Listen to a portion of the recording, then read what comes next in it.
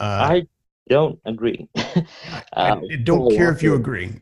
Well, it's not uh, true because I know Southern Baptists who would agree, who wouldn't agree with what, like you're the definition you gave me. I know Southern Baptists who wouldn't agree either, but I'm telling you from the pulpit in the South where Baptists preach, this is how they preach. Okay. And they're not the only ones, but throughout America, throughout the U.S. in particular, this is very common.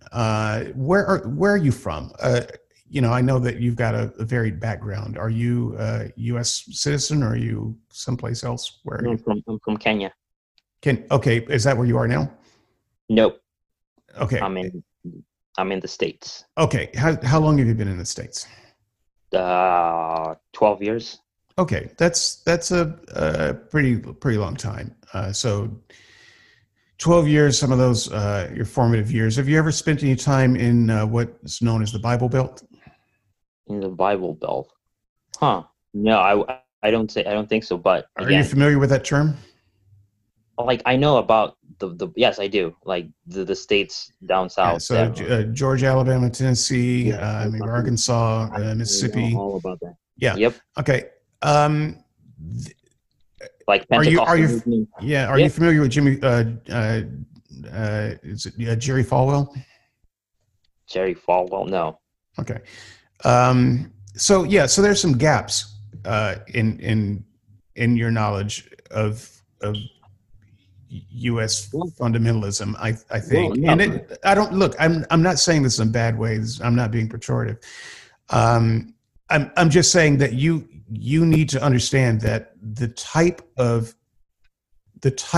Bible reading that I am describing to you, I would say the vast majority of people within a 500-mile radius of where I was born would agree with me more than they agree with you. Well, and I'd say this: their agreement with you is mostly based on. Um, sorry, I'm eating. Um, That's fine. It's just a podcast. I do it all the time, actually. I just don't announce it. their agreement with you would be based on people telling them this is how things are and you have to accept them.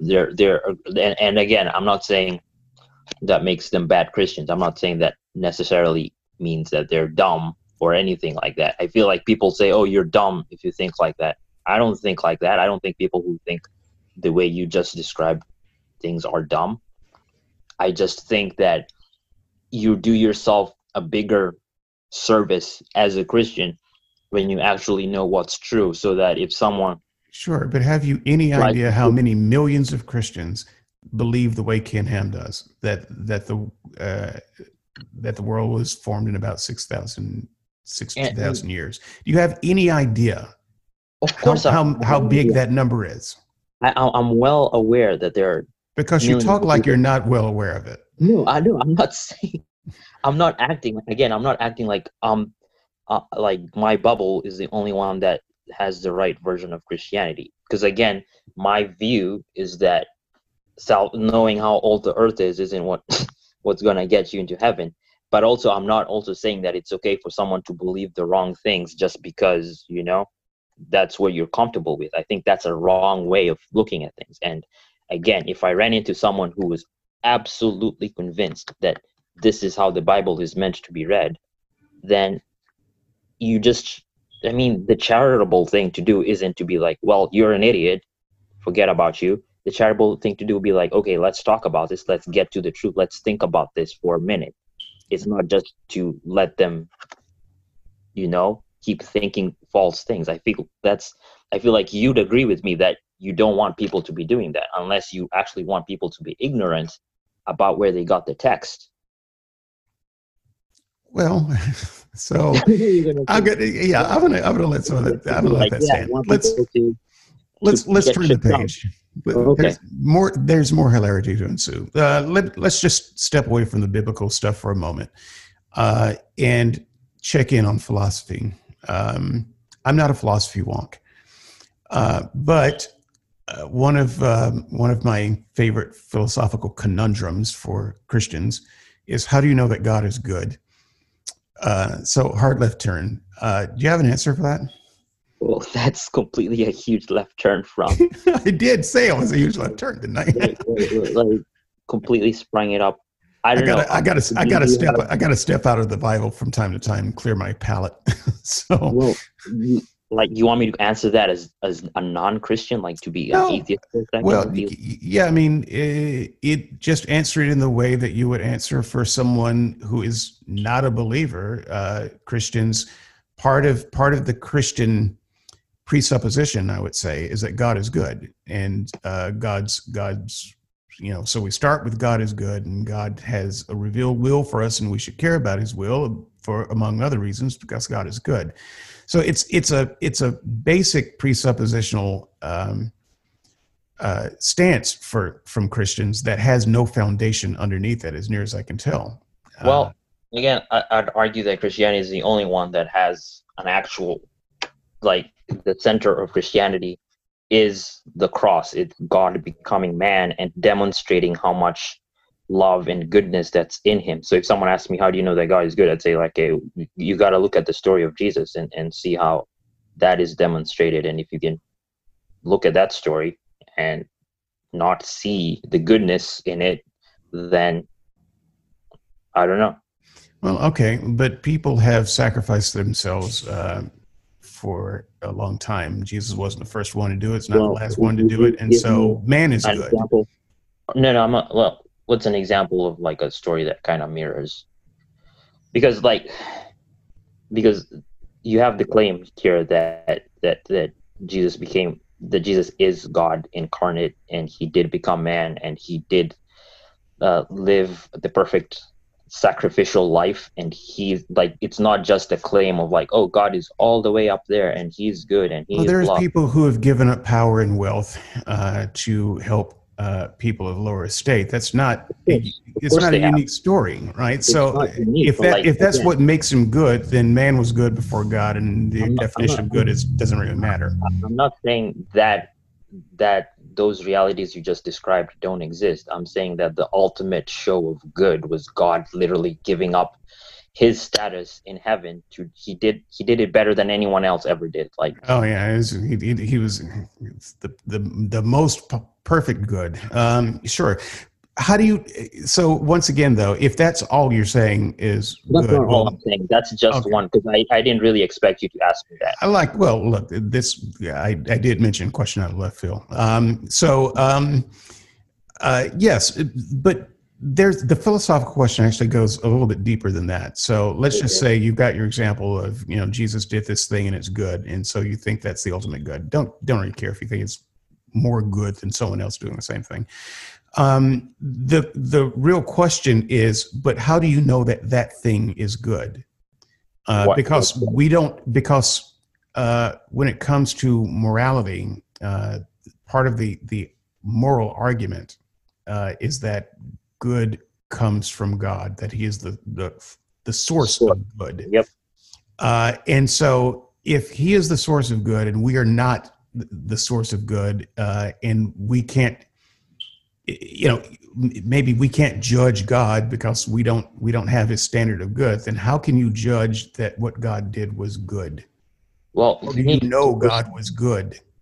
You need to first define what goodness means. I don't know how you can, from your framework, say, okay, how is God good? Like, what does good mean? Like what does that mean? Well, I'm not entirely sure, because but really from the Christian view of the moral argument and how it's presented, I don't know what good means, but Christians are convinced that God is good, and my response is, how do you know God is good? Well, I believe you have to know what good is first. I feel like I kind of answered that before, like by pointing to the ultimate example of goodness. No. You pointed to an act and you labeled it good. How do you know that act is good? Well, you're asking me a question that I should be asking you, because I just asked you the question. You're like, I don't know what good is. So you're asking me kind of a meaningless question. Like, what does good mean to you? If you can't tell me what it means, then I can't really explain what good means. It's Okay, like, but you what is, mentioned an example of self-sacrifice, and I'm willing to grant you that. How do you know self-sacrifice is good? How do you know self-sacrifice isn't evil? like, what does evil mean? Like, it's like, again, these definitions, like, again, when you're asking these kind of questions in philosophy, you have to define them yourself and give like a rational basis for how I you don't know. define I it. am pushing back on and am trying to explore the Christian's insistence that God is good in the first place. And Well, you I don't answered, know how you determine that unless you have some prior definition of good that is outside of God. why does the definition have to be outside of God? Well, because then it's just circular. God is good because God is God. I don't know. No, no, What do that you mean by good at that's that not, point? no, you just answered it. You said that God is the source of all goodness, right? So like, if something is the source of something, then the closer you are to the source, the more like access you have to the actual thing. Okay, but how do you determine that God is the source of goodness?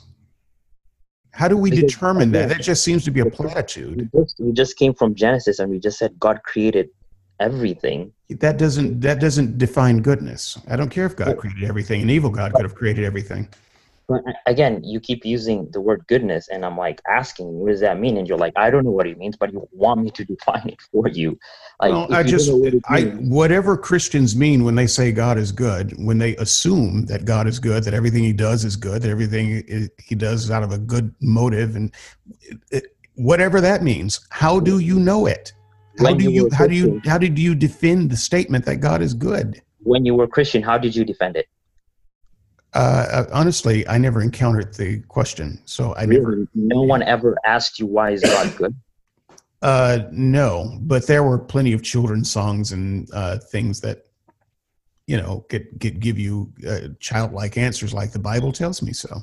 Well, I mean, that's one way to know that God is good. But that's as an adult, you examine that. That's not a very good answer. you never internalize. Okay, so the point of me asking you to define what goodness is to try and get you to like give me examples of what you think goodness is, because if you can't tell me what goodness is, then I can't tell you either. It's just a point. It's like me saying, what does blah mean? And be Okay, like, well, what does blah mean? I think that you're not going to get away with that in the comments. I No, think no, no. I'm just being consistent here. I'm I asking don't you think so. to justify what you're asking me, because you can't say, okay, explain what this means, and you don't even know what that means. Like, you can't even describe it to me.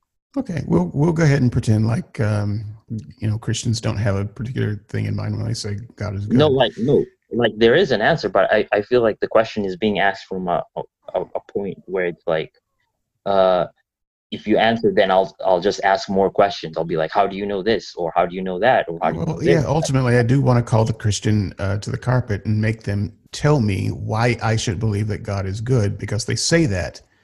And if I say, well, no, the Bible, when I read the Bible, he looks like an evil God. What? Okay, what is And I evil would like in to your know view? why your version of good is advantaged over my version of evil. Well, How do you know that God is good? I'm asking you to tell me what good means to you, and you can't tell me. So if you can't tell me, then I'm like, okay, so then how can I help you? If you can't even, like, I've had atheists tell me what good means, and I've been like, okay, here's an example. Someone told me recently that good means something that satisfies them, that makes life enjoyable for not just themselves but for everyone else. So my answer to them would be, God is good because he is infinite, first of all, and he is all satisfying, because anything else compared to him is not eternal. Therefore, God Wait a minute. What is does infinite all have to do satisfying. with goodness? No, it's I'm going off someone else's, another atheist definitions, because you won't tell me. You don't want to tell me what good means. So I'm saying this is what someone else told me good means. Good means to them something that is all satisfying. Like, okay, food is good because it nourishes me, or it keeps me healthy, or water Mhm. is good. And I'm like, okay, those things are good for you. And I'm saying God is good because God is infinitely more valuable than those things you just described, that he is eternally existent, and that plays into why he is good. eternally, forever, because first of all, he's eternal. Why do you think that so many atheists, especially these days, are coming to the conclusion that the God of the Bible is not good? Because we have the moral argument a lot these days. In fact, I plan to have a discussion on that with someone, in the coming weeks. So it seems to me that a lot of people are coming to the conclusion that God is not good. What do you think's going on there?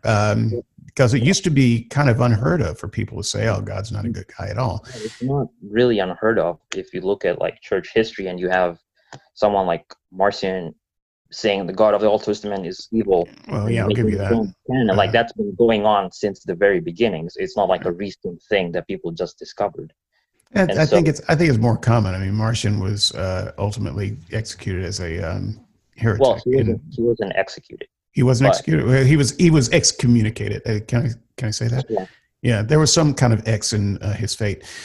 And but the point is, okay, first of all, it's not new, and secondly, I'd have to ask them.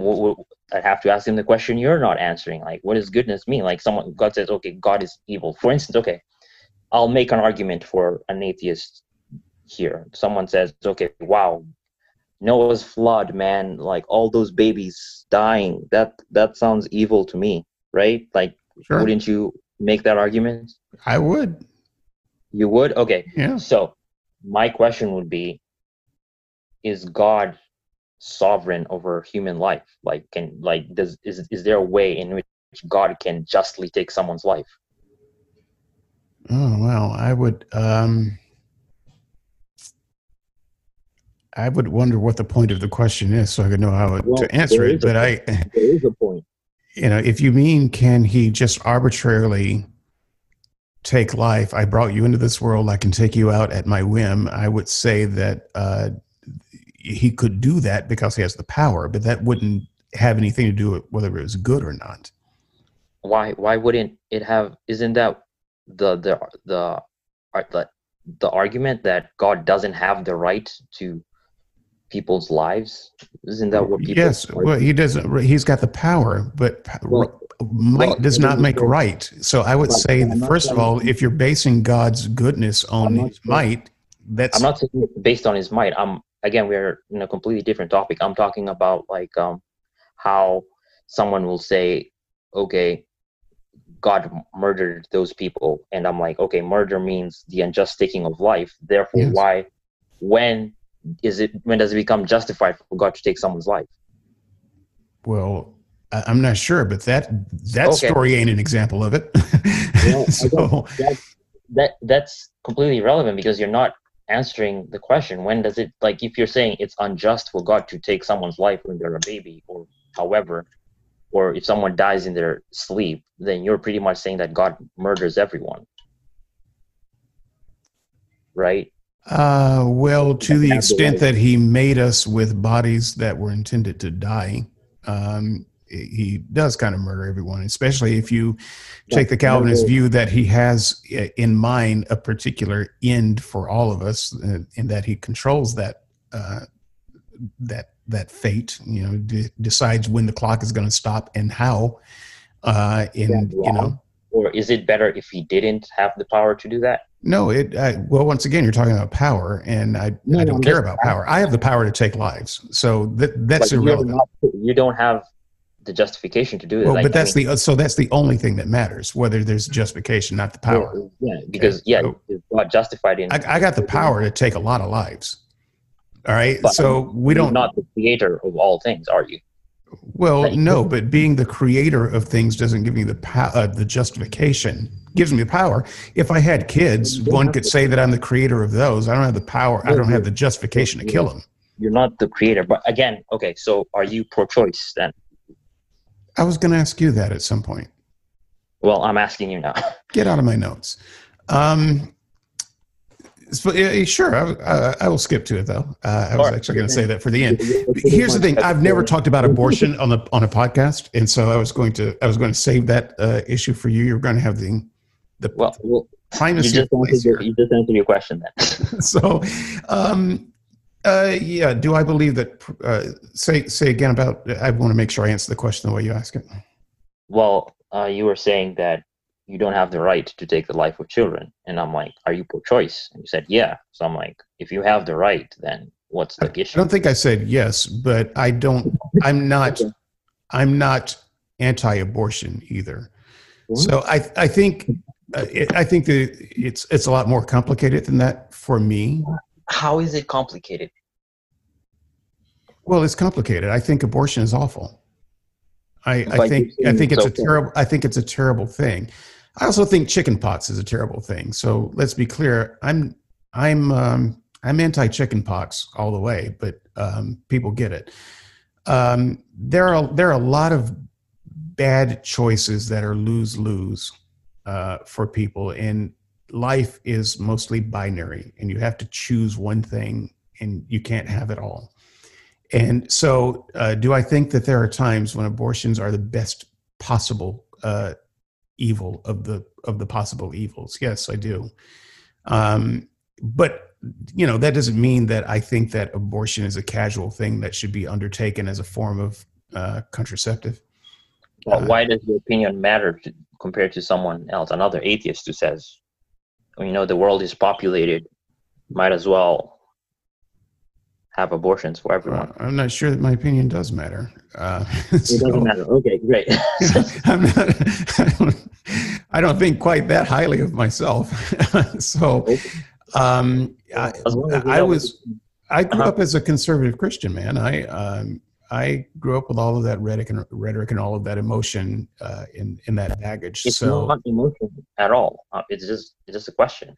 Like, if you're well, gonna make an argument and say, okay, God is not justified in taking these lives, and you're saying, okay, it's justified. but it is emotional. It is part emotional. It's also part science. So, I mean, when we talk about abortion, for instance, Not are you talking about ending a pregnancy within the first day after a I'm sexual talking act, about. like with a morning after pill, or are you talking about ending I a think life we in the know. 9th month of pregnancy? I think we know what you're talking about. You live in the East Coast, so I think some governor I think said something about Virginia governor said that you can kill the baby up until dilation or something like that. Yeah, So is no, that I okay, so don't you don't actually. okay. I don't follow it. I don't follow Virginia governors. Okay, well then So that's someone giving their opinion, and it's like, okay, that person has rationalized yeah, abortion. well, what I'm telling you is what the factors are for me. It's part emotional and it's part science. I wrestle with the emotional part and I don't fully understand the science part. But I know that I believe that there is a place where, um, there is human material, if you will, that's not a person. And When does it become I don't know where you don't personhood, let me finish the thought. I don't know where personhood exactly begins. I also don't know where it ends. So that's a little bit hard to define too. But if we could put parameters around the exact beginning and the exact ending of personhood, then I would say that we need to do everything within our power to save all of the persons that we can. But there is room around the edges there for me. So like I said, I don't know exactly where that is, but you can't call every clump of human material, every clump of human cells, a person. well, that's an outdated argument. Again, it just is. It's not a clump of cells. Like when do most women find out they're pregnant? It's after they figure out, oh, missed the day of the month, right? That's like after a month at least. By that time, the baby is not a clump of cells. So I just think the argument again, it kind of like, this is why it's inconsistent for someone to be like, oh, killing babies is wrong, but then pro-choice over here. It's I don't get it. I don't get it. Yeah, I understand you don't get it, and maybe you should spend some more time No, I contemplating have. it. But No, I have, yeah, but it doesn't make sense. personhood is a challenging topic. I'm not going to pretend that it's simple. I don't And think it's you challenging. are pretending that it's simple. And I think that's a little bit disingenuous. But I don't tell me, think it where do you define personhood? Because part of the problem is when personhood mean. so part of the problem, part of the challenge, so I'm going to put my conservative Christian hat back on so that, No, no, no. Just be consistent with your atheist hat on. no, well, let me just try to help you explain, understand the other for a moment. But so I'm going to tell you how I understood it as a Christian and some of the ways that I see it differently now. And that may do you some good. If it doesn't, may do the hearer some good, because this is the first time that I'm talking about abortion on air, and I haven't written about it much either. So some people might find that useful. At the very least, it'll give them some more details so that they can pummel me within the comments. So when I was a Christian, I was a excuse me, I was a dualist. Obviously, I don't think it's possible not to be a dualist and to be a Christian, which is to say that I believed in the physical body and also spirit material. And the form of dualism that I would have ascribed to, I don't know that it was very complicated. The body is kind of an empty host, devoid of anything worthwhile. It's a bag of dirt and water. And the thing that makes the body interesting at all is the spirit that inhabits it. The spirit is not born with the body. It's added to the body in some ways. Don't ask me to explain exactly how that happens, because I've never really had that process straight in my mind. But the thing that made Adam and Eve special wasn't simply that they were formed out of the dust of the earth. It was when God breathed into them the breath of life, which once again I always understood as them gaining their immortal spirit. That second part of the dual aspect of humanity. Now, as far as birth goes, a baby in the womb, I don't even know that that's the right term these days, but the person in the womb is endowed with that spirit at the point of conception.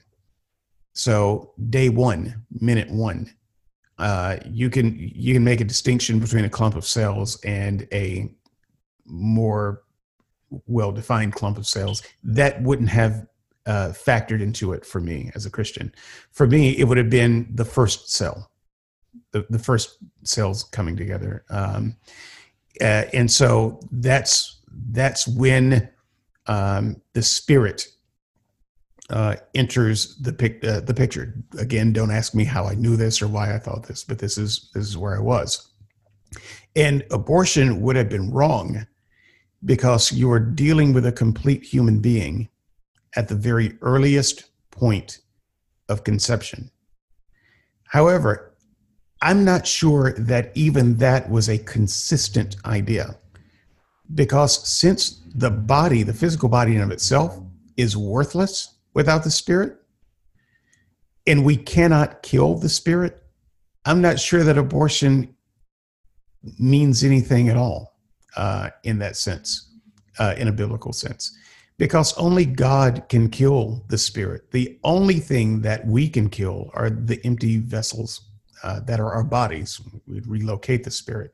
So that even God caused women to miscarry, that would be godly abortions. Even God, allowed women to, commanded armies to rip out the babies from women's wombs in, wartime. God is not a God that seemed to be particularly pro-life for children in the womb.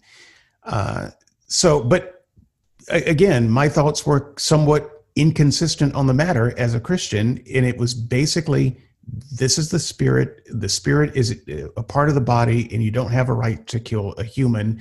If it was only the human body, it wouldn't matter. It would matter no more than if I killed my dog for reasons, or if I killed a rat for reasons. And so that said, I'm not a dualist anymore. So I don't have any notion that there's this extra thing that goes into humans that has to be protected somehow. So I don't have that same sense of, when you abort a child at up to a certain point, that you are somehow ending the life of a quote unquote person. But that still leaves me fairly unclear on where I define personhood. I don't obviously don't think of personhood as an external thing that's poured into us from the moment of conception, but it's a thing that's definitely there, invisible, in children and people who are outside of the womb. It's hard to define, and so I don't have any problem with stating that kind of confusion on the subject. I think that at the end of the day, I prefer there to be fewer rather than more abortions. I would prefer for women to have children that they didn't initially want and put them up for adoption, because we have enough people in the world who don't have children who would adopt those children.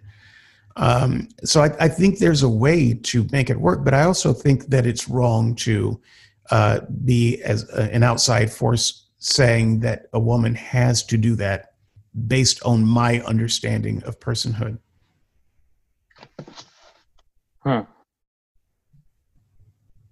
Does that help?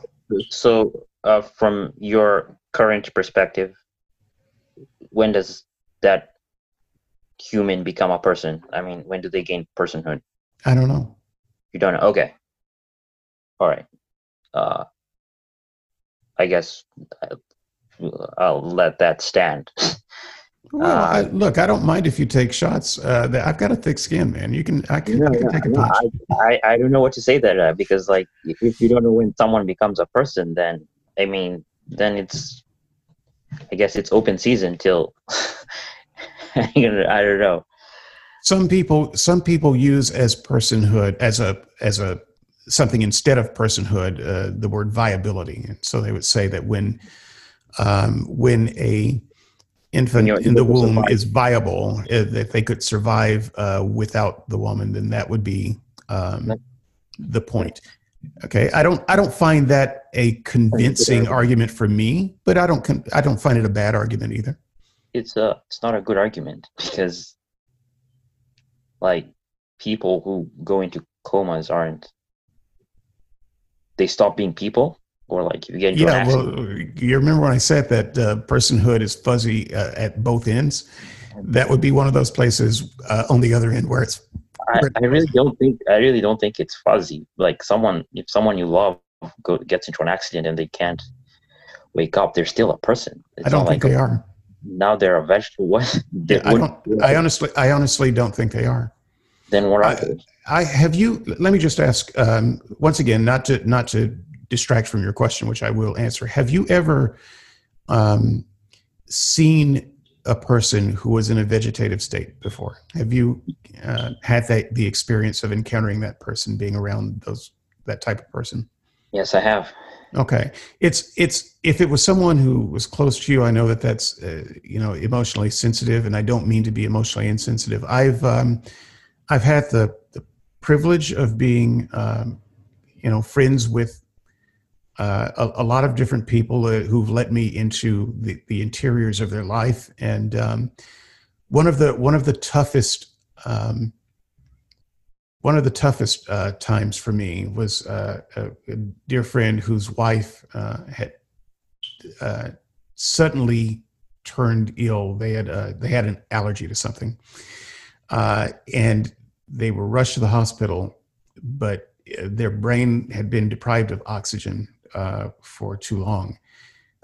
They were when I got there to the hospital to see them, they had been on a machine, we'll just call it, for a while, and they were technically alive, but there was no one home.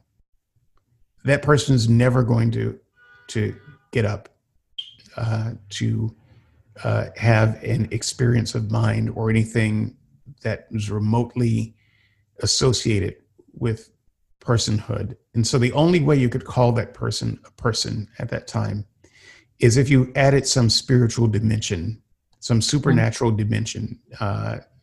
And you see, I didn't see a supernatural dimension there. I saw an empty husk. And the husband eventually, and by the way, these were Christians. These were good Christian people. The husband eventually came to that conclusion too. I didn't talk him into it, but he was on that edge of sanity where you're looking at your wife of 40 years and you're thinking, but that's my wife. And the doctors are telling you, yeah, she's not there. And he had to come to the place of realizing, she's not there. In fact, I eventually did, because he asked my advice, and I told him that you see what everybody else sees. You know what everyone else knows. She's not there. And if she's going to come back in some miraculous way, God could also resurrect her after you pull the plug. There's no need of keeping this body on this machine, for a miracle when you can get a miracle anyway. If there is someone there, she's suffering, but there's no one there. So person, no, I don't think so.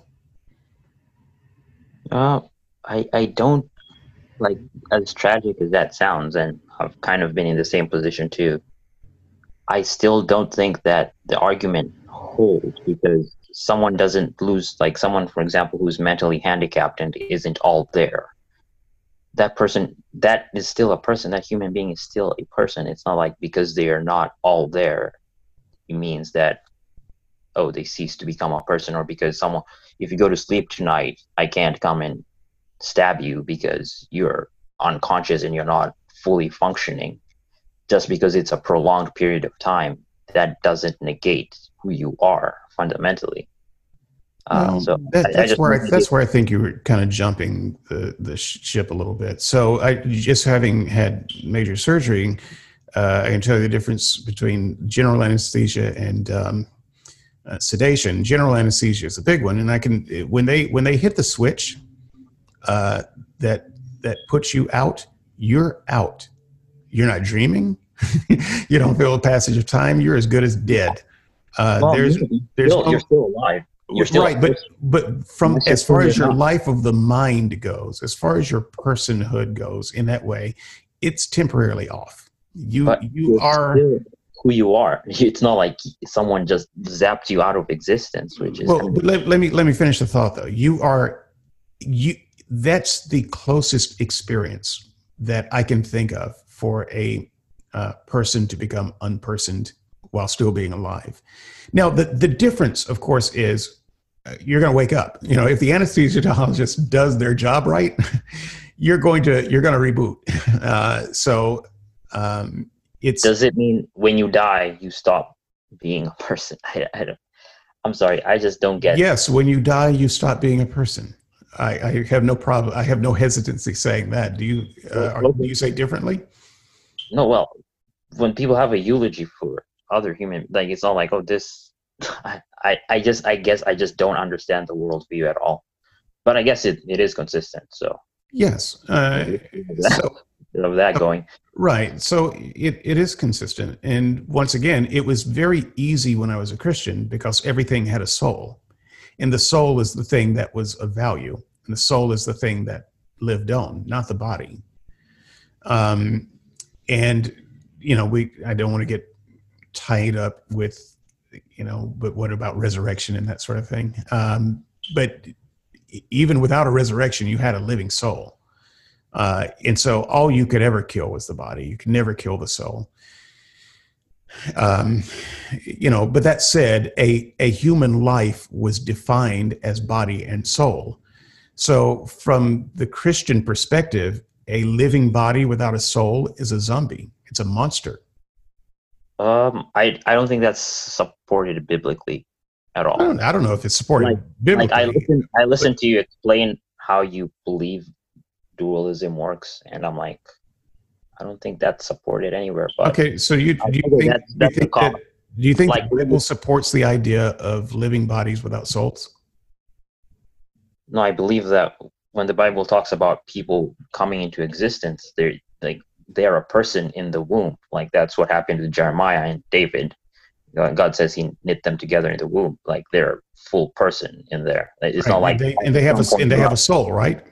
it's not at some point God is going to install software and be like, okay, now you're a person. Right. So the soul I is feel like there from the soul is there from the beginning, correct? yes, it is. Right. Like So a body without a soul, the Bible describes as dead. I'm sorry. That is a biblical definition. With the body without the soul, when the soul leaves the body, that's But the what does first the death. soul mean to a secularist? It doesn't. Does it Well, it really mean doesn't. anything? Well, it doesn't mean anything. But I'm telling from a Christian view, you said that my view was not consistent with the Bible, and No, I'm telling you, yes, actually, it was.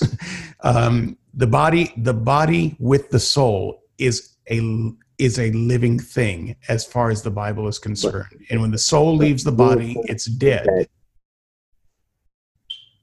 the soul leaves the body. I'm trying to think of a verse or chapter or anything that describes what you just said about how souls get installed into people. I can't think of one. Well, Like, look, I purposely didn't go into how souls get installed into people. I don't know how they get installed into people. well, It is that's what I'm just the saying, assumption that as soon as that when there is conception, there is life, and life is by definition a soul and a body. well, what I'm saying is that what you described from you when you were wearing the Christian hat, that's not Christian at all. That sounds more like what Plato used to write about and Aristotle. It sounds more like Greek thought than it does Christianity or even Judaism. So Okay, which part? I don't. Which part are you taking exception with? I'm sorry. Which part are you taking exception with? Like the whole process, like the way you describe it, that when you're conceived, you're a cell, and then at some point the soul comes in and you become a person. No. You misunderstood what I said. I said that you are a full person at the first cell. I was playing on your earlier objection when I talked about a cluster of cells, and I was trying to explain to you that as a Christian, it doesn't matter how big the cluster of cells is. At the very first, the moment of conception, that is when you have a soul. It's not that you have this cluster of material and then God inserts a soul in it. It's something that happens simultaneously but mysteriously. But you're saying currently your view is that personhood, whatever that is, it doesn't exist from the moment of like it exists. Right, because I no longer believe in a soul. But at the time I was a Christian, I would have said personhood existed as from the very beginning to the moment that the human is ultimately dead. So I would have defined personhood very differently than I do now. I'm not a dualist anymore. I can't define personhood that way. Okay, so personhood is a meaningless term then to you right now. I don't know that I said it was a meaningless term. No, I'm asking. I'm not saying that you said it. I'm just asking. Okay. No, I don't think it's a meaningless term because what I said was that's where I would personally draw the line in terms of abortion. But you're right, but I don't have a complete definition of it. But I know it when I see it. It's a little bit like obscenity. That's not a particularly satisfying answer. It's not. Yeah, especially with a person who has a different idea of personhood than you. If a substance dualist is going to have a very different idea of that. Well, even if you were talking to someone who was an atheist, I don't think they would agree with that answer. I don't think they would be like, "Yep, that's You're just saying, because essentially you've said personhood is this thing that exists, but I don't know when it starts existing, and I'll know when I see it. Well, you haven't really explained what this thing even is. No, that's not a rigorous or satisfying answer, but I think you're wrong that atheists would have a problem with the answer. I think they recognize, excuse me, they recognize the challenge of it. And I also, like I said, suggest that other people draw the line at different places other than personhood, where it's a lot more definable. So once again, viability is a place for some people, and I don't necessarily draw the line at viability, because I think that a person can be a person and also not be self-sustaining. Person can be a person without being self-sustaining. They're not viable. they're not viable on their own. In fact, I think that's true of most children. If children had no parents, they wouldn't survive. So there are plenty of people who make the argument that viability is what makes someone a person. They're pretty much saying killing children is okay. Well, I wouldn't go that far. I don't think that's what I'm trying to paint. I'm just trying to tell you that's that kind of thought process is why I don't use viability as my personal line. I think that it has probably as many flaws as the whole personhood thing has flaws, and I'm just perfectly honest about that. But I do think that there is a difference between, let's smash the two words together, a viable person and a non-viable person. And so you can have a living body that is, the chest moves up and down and blood flows through it, and there's nobody home. And so I wouldn't say that that's a person, and I wouldn't say that that's just in the womb. It's also out of the womb at the end of life, and it could be possibly in other places in life too. So I don't think that humans have this pride of place in this right to existence under any circumstances any more than a dog. What about mentally handicapped people? Are they not are they not people? Sure, they're people, but once again, you have to kind of recall, I said, I think that all people all persons, we should work as hard as we can to make sure that all persons survive and thrive to the extent possible. And even if that is a profoundly mentally handicapped person who will never know the difference between ice cream and a golf ball, I think that we should do our best to make sure that person has the best experience of life possible. Okay, but I feel like it kind of breaks apart when you're saying, okay, when someone is not all there, they're not. They don't have. Those were your words, not mine. I never talked about someone not being all there.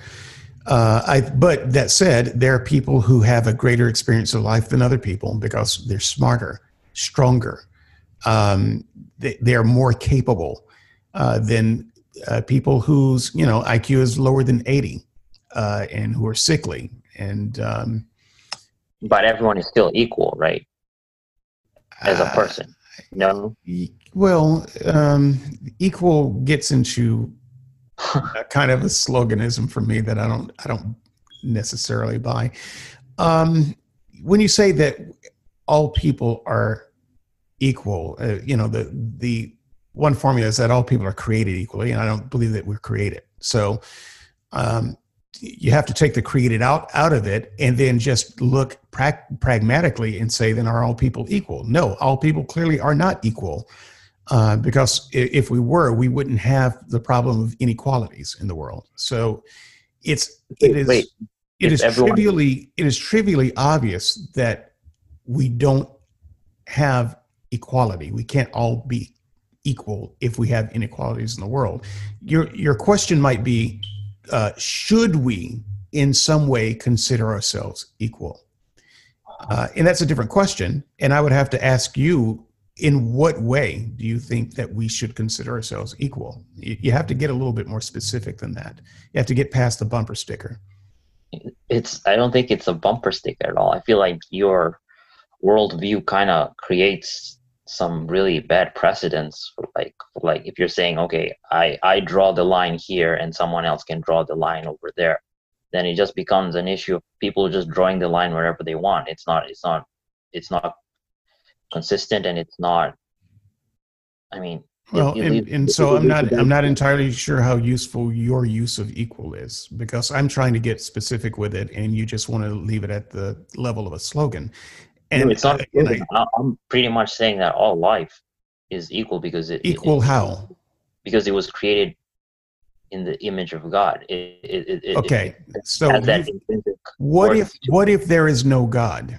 How would we be I, equal? I can't even. How would we be equal if there's no? Yes. Then we end up with your worldview where you're saying no one is actually equal. So I don't believe there's a God. How would we? What would equality mean if there's no God? I don't know. So I would have to encourage you then to think more deeply.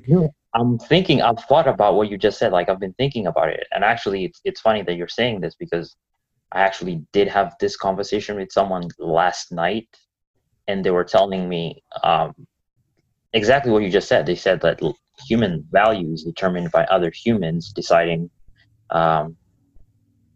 what human value is, and I'm like, isn't that kind of dangerous?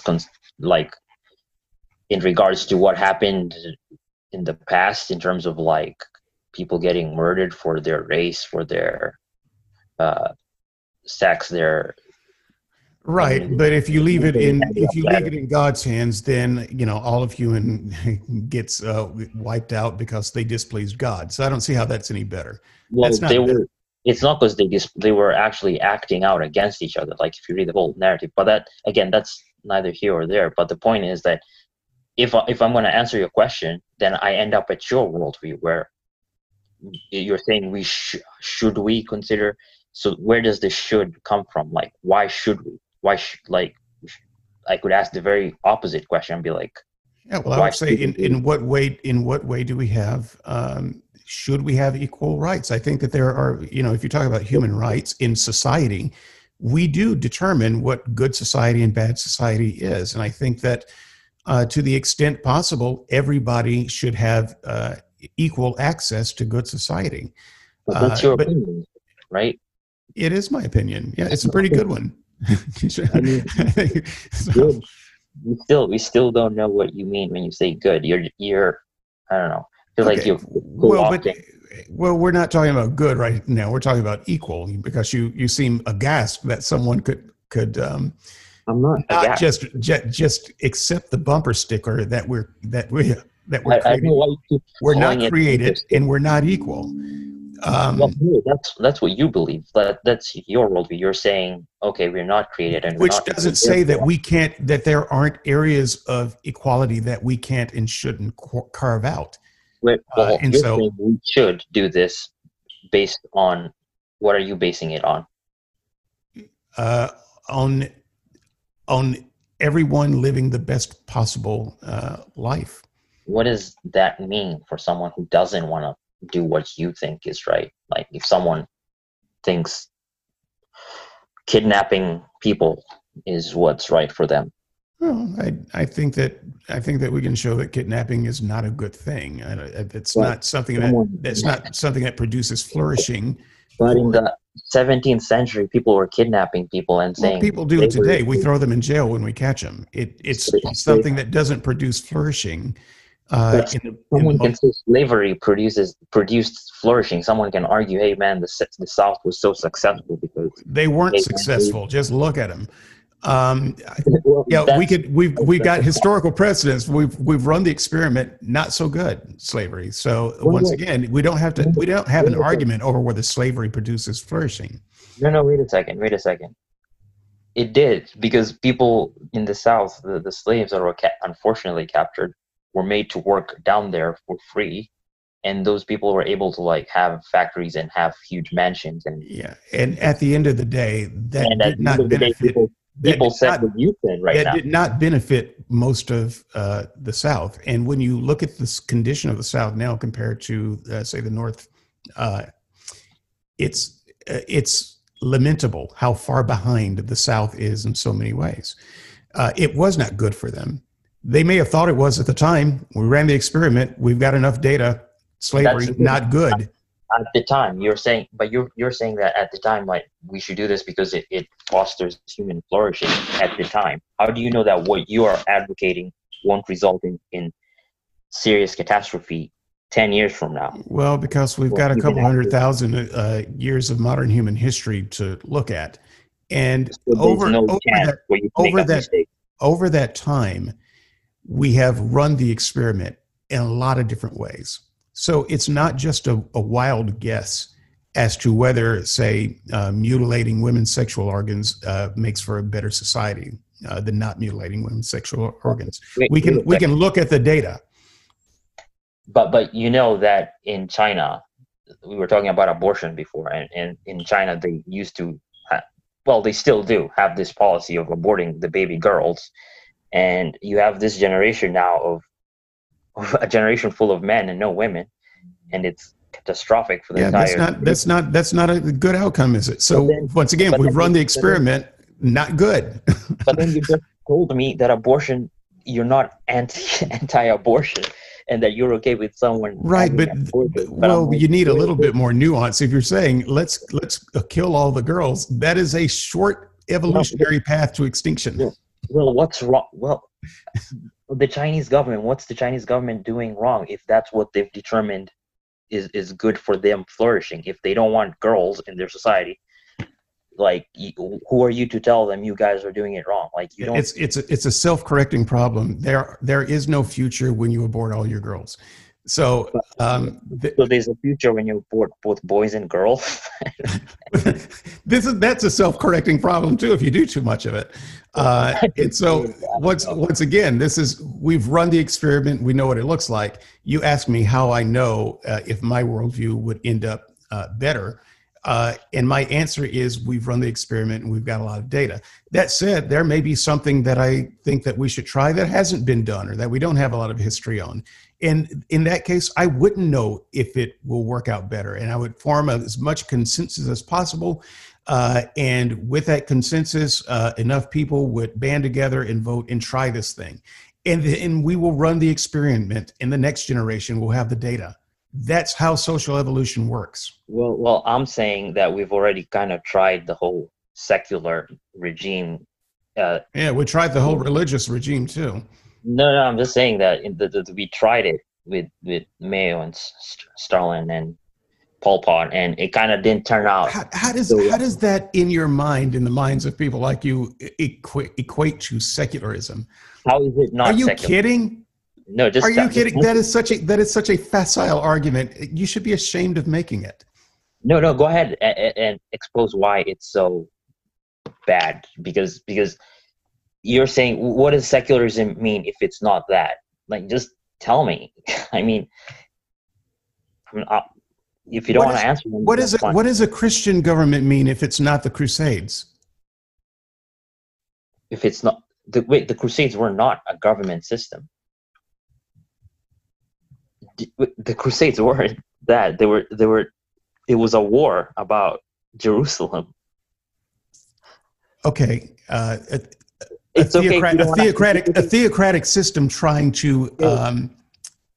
It's okay if you don't want to answer it. It's totally fine. Well, no, I'm just trying to show you the ridiculousness of pointing at a couple of leaders in history and saying, that's atheism.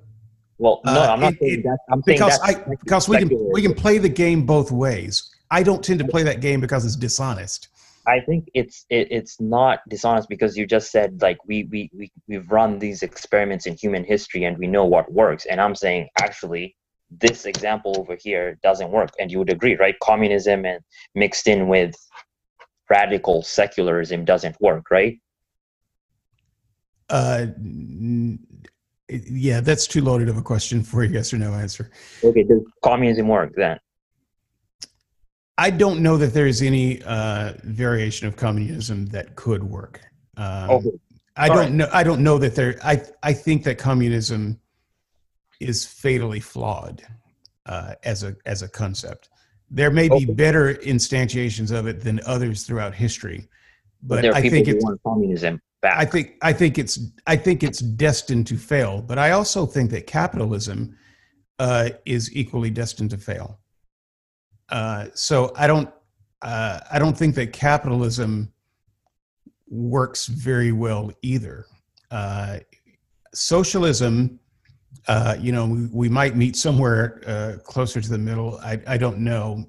But as far as systems of government go, there's some that are better than others that will have longer lasting positive results than others. But I haven't actually come across one that I think is the example of how it should be. I think we're still tweaking the models because what we have done in the past hasn't worked. So we're trying to make it work better. And I think that's what social evolution does. So, the US system of government, it's terrible, except for all the ones that are worse. And so what do we do? Well, we continue to tweak it a little bit at a time. And it's a slow, long process. But there is no book that we can go to and open up and say, here is the system of government that's gonna be best. Okay, but there's a worldview then that you can look at and say this is the best, or no such thing exists. No, I would again say no such thing exists. I think that we can look at some worldviews, and some, by the way, not just worldviews, but how certain people have implemented certain worldviews, and we can say that this implementation seems to have produced better results than that one. Okay, so but I think you're speaking way too broadly when you even say this worldview works better than that one. How would a secular worldview, however you want to implement it, how would it even look like? Because it feels like the entire foundation of the discussion was like, oh, look, Christianity is kind of going down the drain or something. Well, it may look like something like Switzerland. Switzerland. What's the religion breakdown in Switzerland? None. They're about as atheist as you get. Well, the Nordic countries are doing very well in by almost all metrics.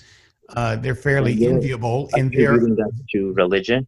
They're among the least religious places on the planet right now. Now, this is correlation. Is it causation? I'm not suggesting that. But if we're going to play the game, and you want to talk about atheist regimes not doing well, you have to also include the ones that are doing exceptionally well. Regimes? Okay, but I wouldn't say that a government like Switzerland is an atheist regime. It's not, because the country itself has no state religion. It's not. Right, it's secular. Yeah, but how was it founded? Was it founded on secularism? Look, these are secular countries, right? You're trying to make a false case that I'm not making a false case. That history doesn't have any examples of secular countries doing well. No, I'm saying the regimes were like secularism, where the guy on top said there's no God above us, there's nothing other than what we do. That those societies have ended up being catastrophic for everyone. Yeah, I would argue that those regimes are not non-religious, and I would argue the use of the word secular in describing some of them. This is not a discussion that I want to get much into, because it's had on the boards all the time. So I'm frankly tired of it. But the fact of the matter is that I think that when you're talking about some of the leaders that you bring up, when you're talking about dictatorship and things of that nature, I don't think that is non-religious at all. I think that's extremely religious. It's just religion that doesn't involve a supernatural God. I think that's pretty disingenuous to say, given that these guys were actual atheists. But it's okay, it's fine. Yeah, you might say that they were atheists, but they were in the position of a god. They were dictators. I think that's kind of what it's law that flows by fiat from a single individual. This is a kind of a religious setup. It's not a secular setup. It's not a pluralistic setup. And so it is Wait, not so at all, you're hold on, it's equating not at with, all what we mean when we talk about a secular society. And I think that so what Christians do you know mean that, then? and you're being That, disingenuous when you use those examples. no, I'm not, because I'm asking what does secularism mean, and then you're like, well, it means something that has no state religion, and I'm like, Switzerland has no state religion, and you're like, and I'm asking you to explain it, and then I'm reading that you're kind of getting upset because I point out that there have been regimes where the guy on top has been a militant atheist, and I don't think I'm saying that all atheists are like this. I'm pretty much saying that a secular world that looks like we've already tried. Okay, but you The whole thing. keep trying to conflate I'm not. dictatorship with secularism, and these are not the same things. Well, And help me I not. think you're being very sloppy with that line. Well, No atheist thinks of that kind of regime as a secularist pluralist society. No one. okay, so what counts as a secularist?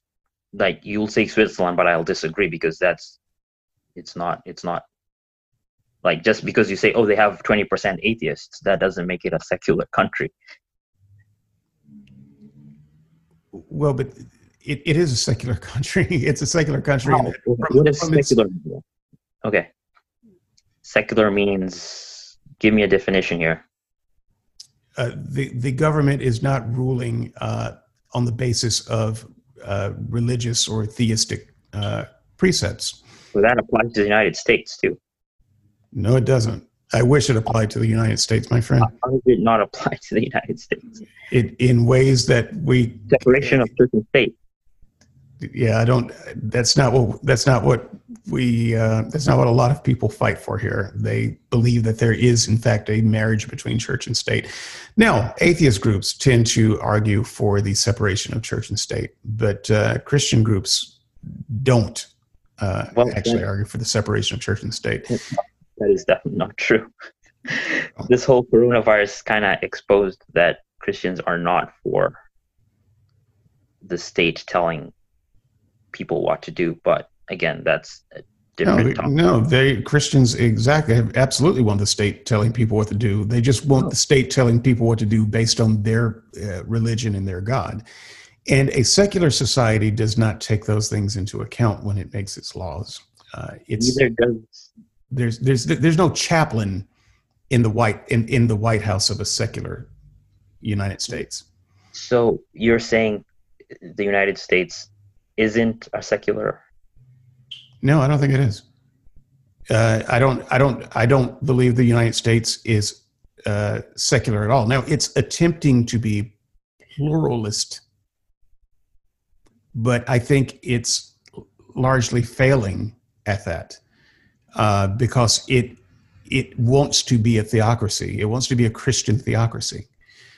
It does not, for instance, want to consider Muslims equal to Christians with certain considerations. It doesn't, when it says, when it talks about people, having the right to pray, it's not saying that your Muslim kids can leave class and pray 5 times a day. That's not what they're talking about. Those aren't the rights that they're talking about. They're not thinking in a pluralistic way. They're thinking in a Christian way. And so, no, America is not, I think, very successful at being secular or plural. So secular and pluralistic go together? In my book, yes. And if we're talking about political theory, yes. Okay. But then again, there are reasons why I don't talk about political theory a lot. So that's my views on that may be somewhat idiosyncratic, but I think they're correct in the grand scheme of things. But yes, I think we kind of started that segment with a conversation about abortion that wound, I think, naturally to some other conversations, which, by the way, is why I don't tend to have an abortion conversation in public a lot either, because it's very hard to keep it narrowed to that subject. There are a lot of things that it touches. And so I think that you have asked a lot of appropriate questions there, in the conversation went where it went, because that's where it tends to go. So as much as I find it frustrating, I would say good job on that. Let's lightning round. I know lightning Okay. round. That means taking only 30 minutes per answer instead of an hour. Lightning lightning round, people.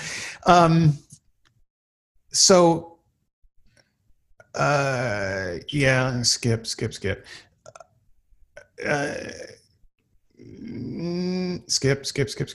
All right. All these questions. Yeah. Well, so here's the thing. Just go through them. It's inconceivable that you and I are not going to have another discussion somewhere down the road. Okay. I'm just curious what they are. Maybe I'll tell you off mic. It's inconceivable that we won't cover them at some point. Okay. So I will just say now, you have earned your spot on the show as a recurring guest. Whoa! Awesome. Come back anytime. So yeah. This is one back on the original creation stuff that I did want to swing back and get your thoughts on. Does death and decay and essentially predation predate human sin? In other words, was the world a rotten disease bag before we sinned, or did it become that after the fall? For that, you go to Romans 4, I think. Death entered through one man, Adam, and it reigned till Moses. I'd say I haven't really thought of that question that much deeply, but okay, I'd say let me see if I can sharpen it a little bit. Do you believe that there were humans before Adam and Eve, and that they just? I know we kind of went over. I think it could have been possible. Yeah. Okay, so if there were humans before Adam and Eve, did they suffer death or not? They probably did, because and I'm going to get in trouble for this, I think that the death that happens to Adam and Eve over there is spiritual death. So the death that is described, that after they ate the fruit, that's when they actually died. They died spiritually. So from the, like okay, but physical death would have been around before that. Yeah, I mean, are you talking about the people or the animals or the plants? Everything. Even among animals, there's predation where, obviously, lions hunt gazelles. I can't, this goes back to what I was saying. I don't think the author wanted people to ask those kinds of questions. Sure, you can speculate, but it's not like I can give you an answer and you can be like, yep, I agree with that, because there's no way of me proving what I'm saying here. Well, but it's a matter of what you think. So it's not a matter of you proving what you... Okay, so you're not looking for me to prove it. No, because you can't. I can't either, right? No, because I know from the fundamentalist background, you have like if I say something and you're like, whoa, that's not, you have a very low view of scripture or something like that. Well, yeah, I'm past that segment. But I will say that most fundamentalists would just answer the question, no, there was no death and decay before Adam and Eve. Well, I don't think there's any death and decay in the garden. I feel like outside of the garden. Outside. Yeah. Were there thorns? No, because you see, part of the punishment was, okay, and there's going to be thorns. So were there thorns? Did women have labor pains? Because part of the punishment was women are going to get labor pains. So it is a tricky question, but not a trick question. It's a very tricky question, and I'd be interested to see how people. Well, I don't think there's even I think only Marvin is the only guy who's a Christian who posts. So I don't know if he'll listen to this. Oh, he'll listen eventually. I'd be interested in knowing how he thinks of it. But I would say all those things didn't exist. But the death that's being referred to in when you eat this, you shall surely die, isn't physical death. The physical death is a repercussion, but when they actually ate it, what happened was spiritual death, and from then on, the reality of actually dying became real for them. Okay. Given the choice between the role of women and hell, which question would you rather skip? Like, because we're like way past time, I'll take the easier one, which is, I think you know which the easier one is. I do not. I do not. So we touched on egalitarianism versus. Let's go with the role of women. So hell needs to be unpacked a lot. And okay, so let's just speak in shorthand, because I think so. I can tell you the shorthand that I would speak in. Hell is eternal conscious torture in a lake of fire of some description of whatever lake and fire mean. And so okay. Yeah, so in my reading of the Bible, that's what I would say hell is. So I can say that very simply. Can you describe hell in simple terms for you? Sure. Hell is eternal separation from God, getting to live your life away from the purpose that you were created to. Like you're not living up to your full potential. You are isolated from the only source of grace that can actually give you purpose.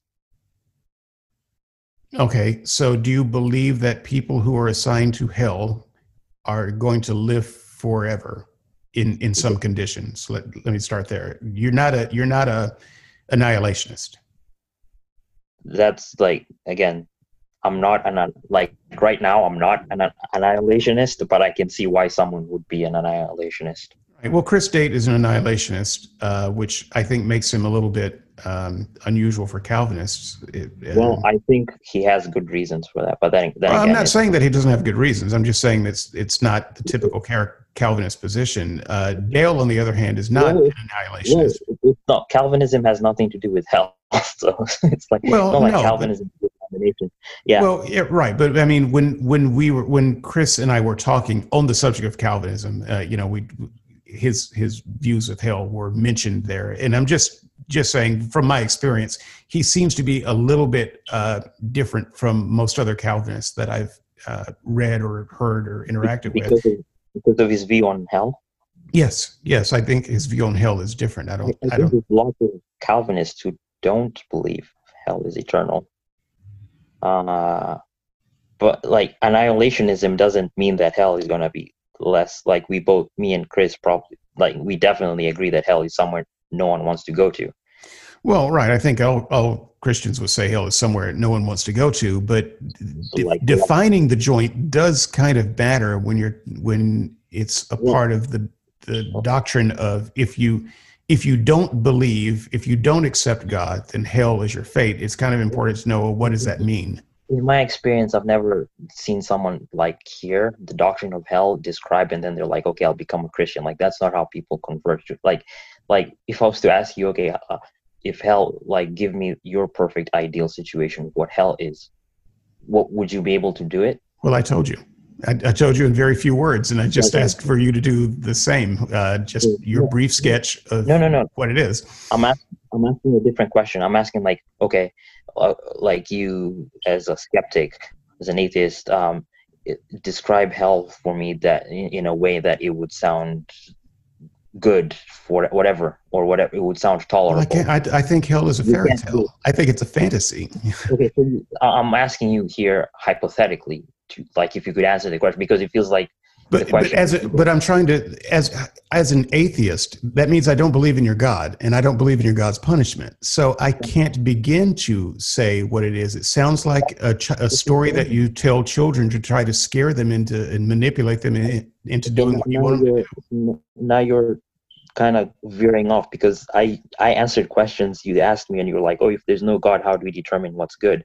And I answered, even though I don't believe that there is. Okay, but you're asking me, if there's no God, how do I describe hell? And I'm saying that you can't. There's no concept of hell without God. So there's no point of a judgment then, even if you believed in God. Right. Well, no. Wait a minute. There's no point of a judgment if there's no God.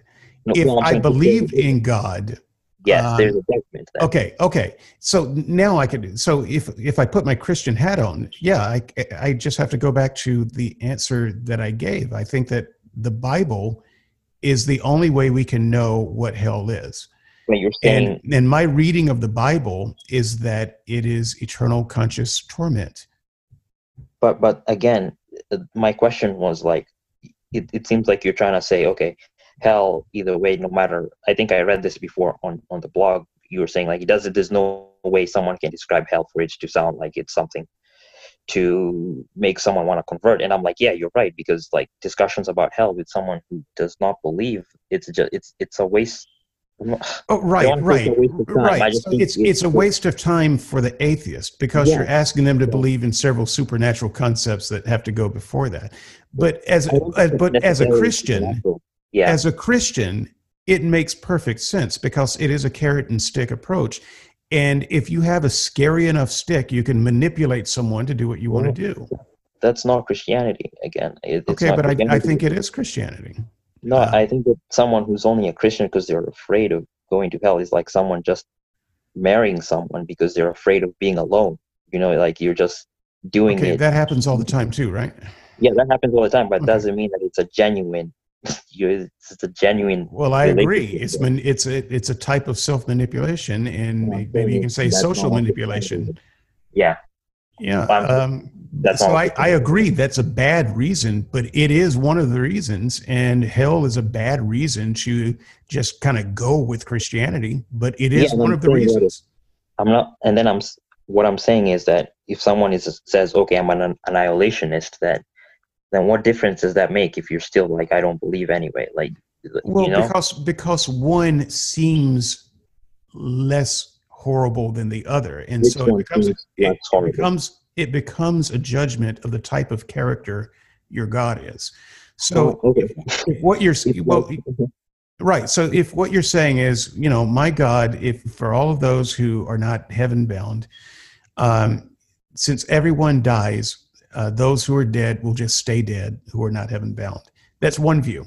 Another view is, well, my God needs to exact some kind of punishment, and so everyone dies, but God's going to raise up everyone, and he's going to kill you again in some horrible way. Now, you will die eventually, but you're going to get murdered for your crime. So that's one view of God. Well, and then another view of God, the last view of God would be God's going to raise you up again, and you're going to stay alive, and you're going to stay tormenting, screaming in agony for all of eternity.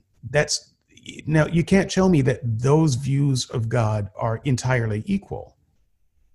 But my point is, even if someone, whatever, comes up with whatever thing that they think will be tolerable, it still doesn't matter, because the destination is still the same. It's still, you're away from God's presence. And if you're away from God's presence, then you don't get to enjoy the common graces. Okay, so I'm just now beginning to understand what you're saying. Yeah, this is a ridiculous idea to me, that if you're away from God, then you're away from enjoyment or things that are good. This is once again the Christian bringing in their baggage that God is good. I'm answering the question from a Christian. Isn't that what you're asking me? You're asking me to answer from a Christian perspective.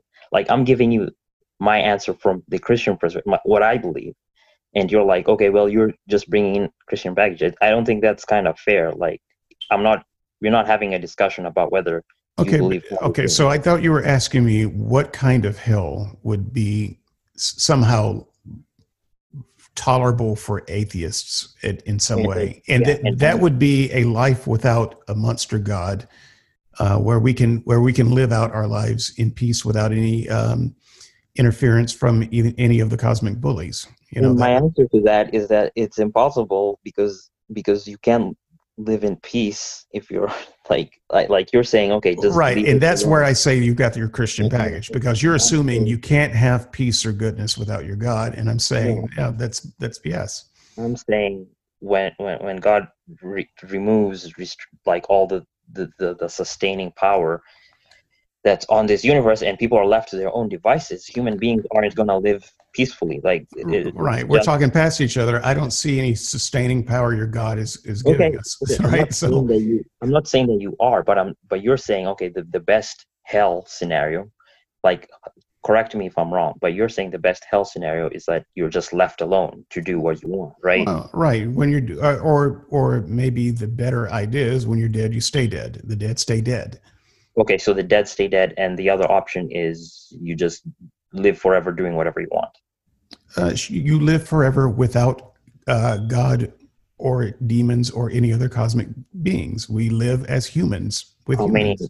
How many humans, like, is this like all humans that have ever existed, or like all of the humans that are not heaven fit? The generation. So like all of the humans that are not heaven fit. What kind of Earth is that going to look like? I don't know. Who says it has to be Earth? Okay, where would it be then? It could be a bigger planet, something the size of Jupiter, maybe.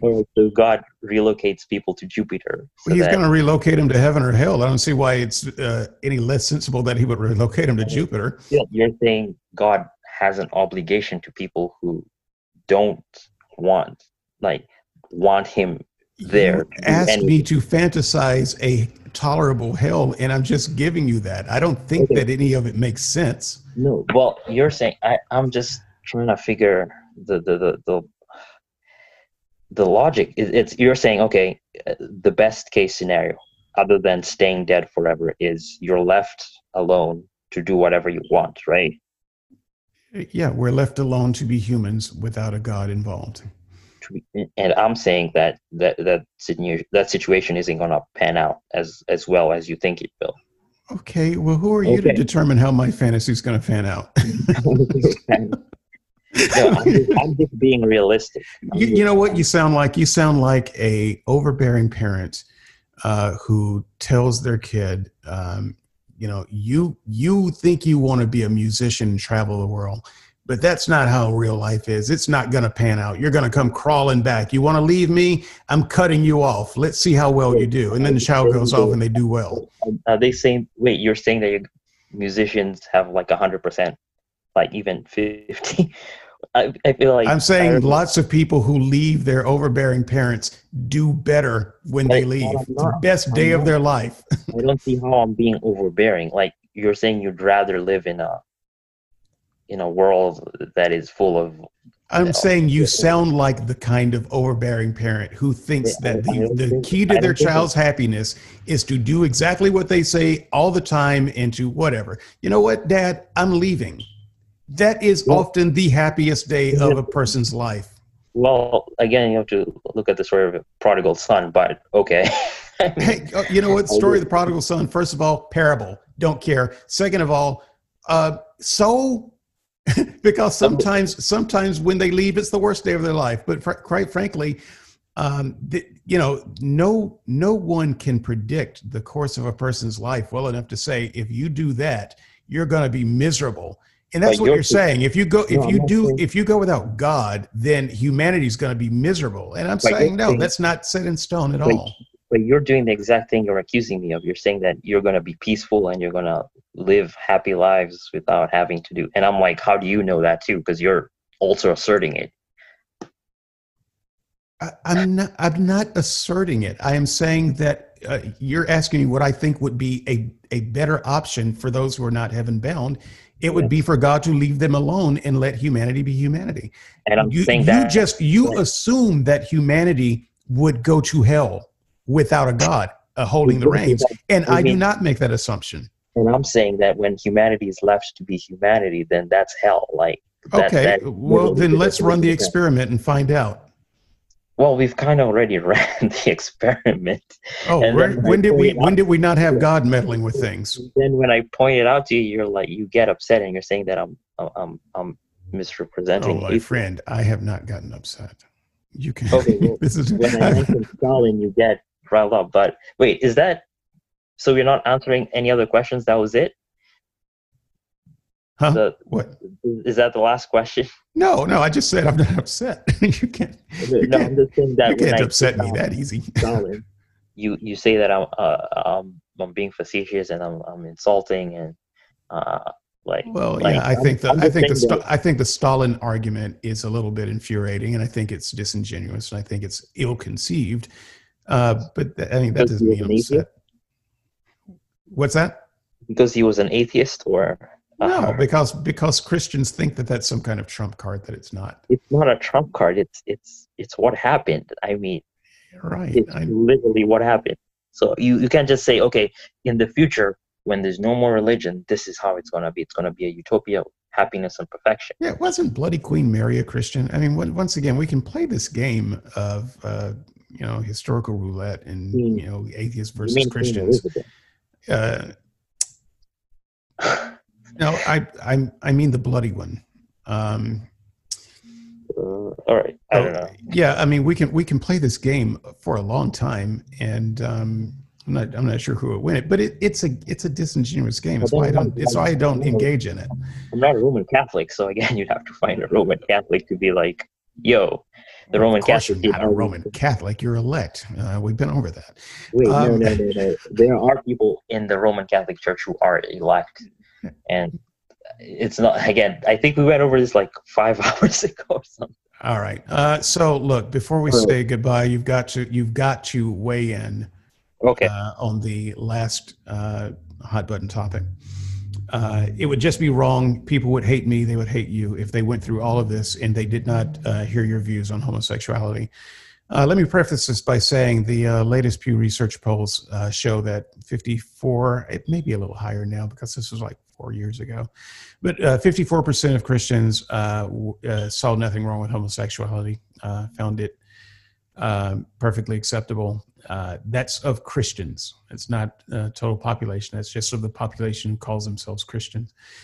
And so even among the more conservative groups of Christians, the number isn't as high as what you would expect of people who think that homosexuality is a sin. This is a change, and it's a change that's happened in my lifetime.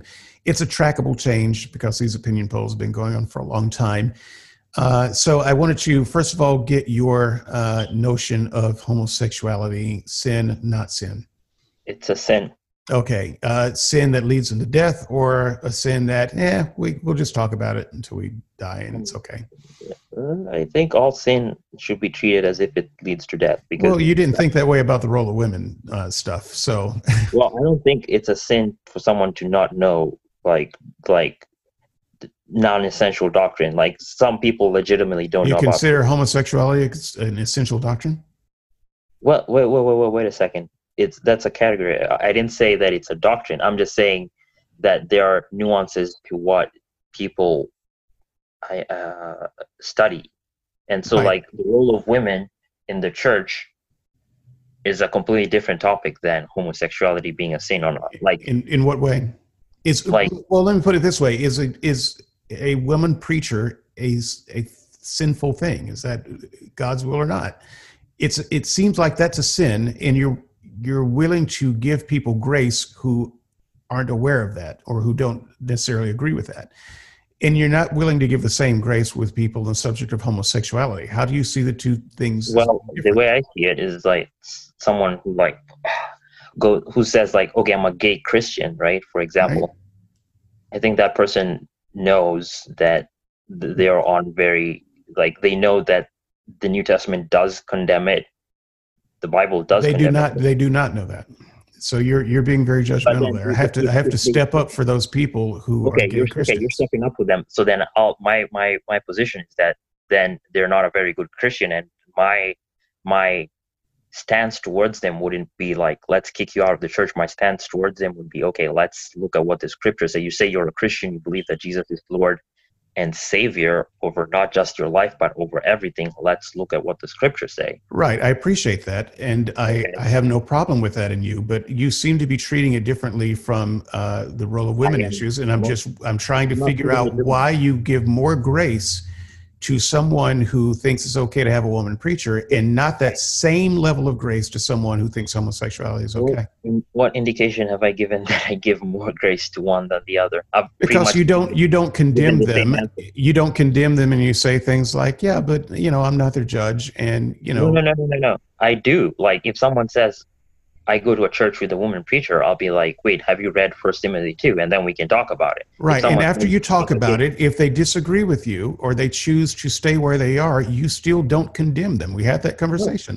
Well, then that's on them. Then I'll be like, okay, well, that's it. Like, if you don't want to listen to what scripture is saying, then that's between you and God. And if I talk to someone who says I'm a gay Christian and I explain it to them, I show them all the references and walk them through it, and they're like, nope, don't want to listen, then I'll be like, okay, you Not are 2 minutes ago, you said they were different things, though. And I'm just trying to figure out why you would treat one thing differently than the other.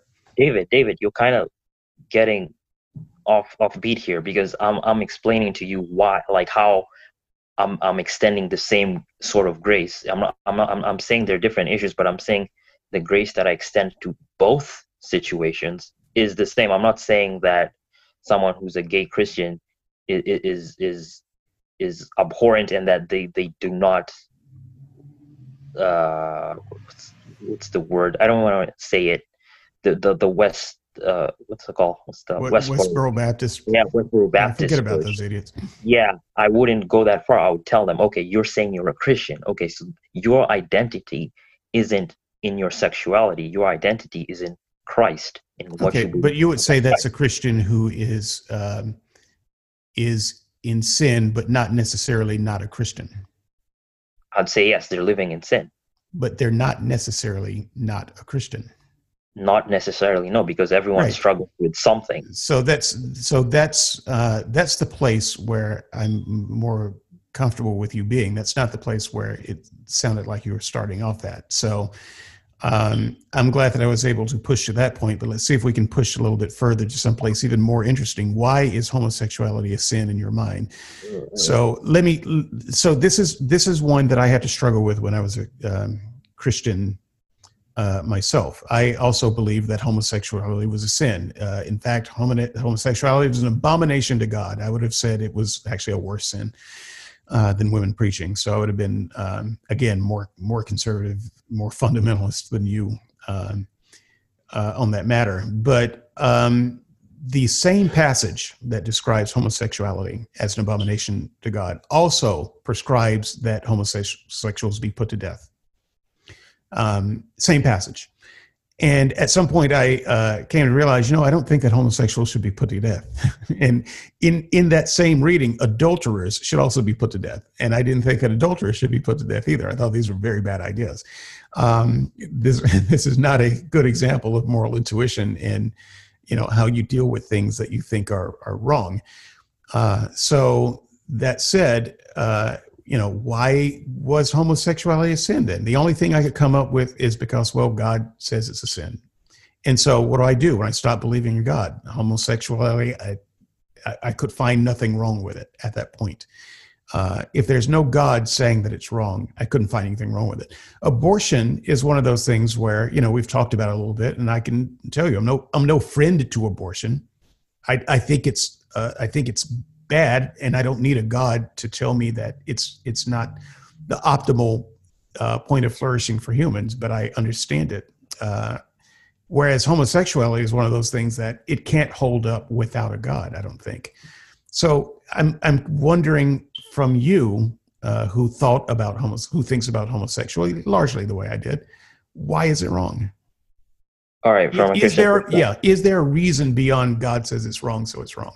Well, first of all, from a Christian perspective, it's condemned. So someone, for instance, who says I'm a gay Christian, obviously is in direct rebellion towards that. Secondly, I think it's wrong. You can totally not even invoke God by looking at how the disease rates in STDs disproportionately affect people who are gay or bisexual men, and how the HIV virus again affects the population disproportionately. This isn't to say that people who are gay are necessarily, I'm not making a blanket statement here, but I am saying that the STDs and AIDS are real things that plague this community, and it's because of how the sex act is performed.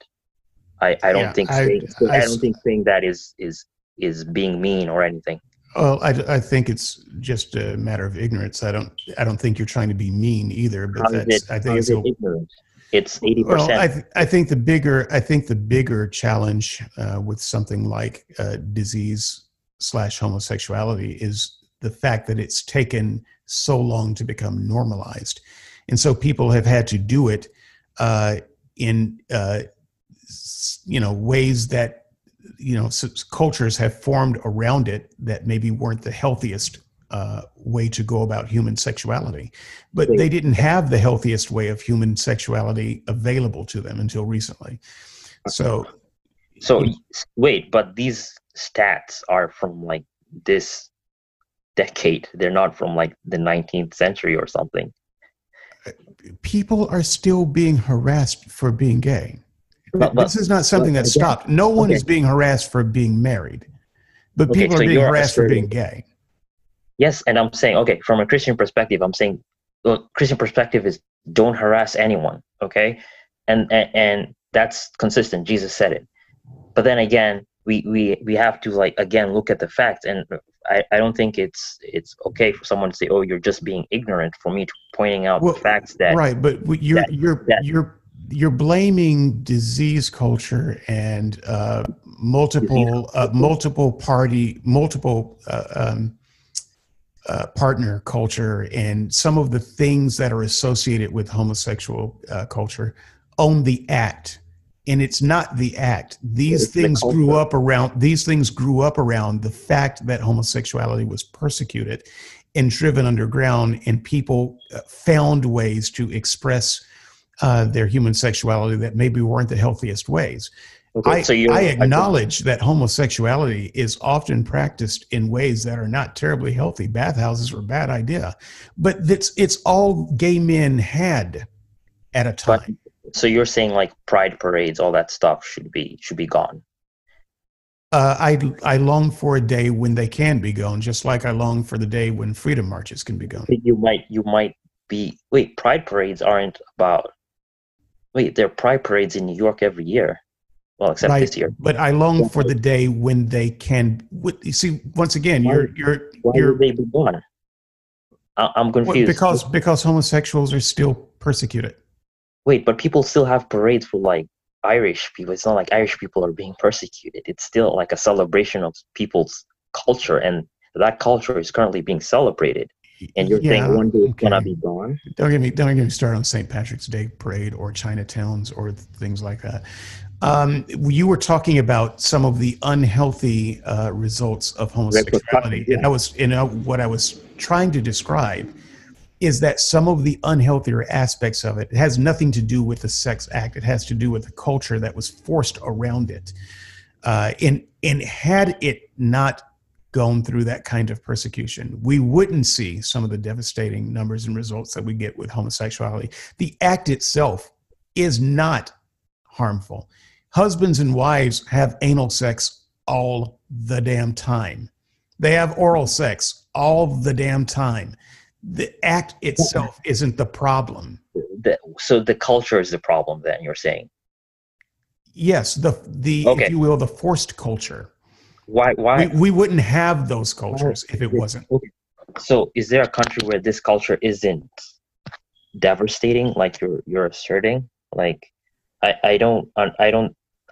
is the first time I'm ever hearing someone say this, because usually, because you have a kind of a narrow view of it. No, it's not. I'm not. This is not the first time. This conversation is going to be good for you. This isn't the first time someone's talked to me about this, and the usual answer I get is this.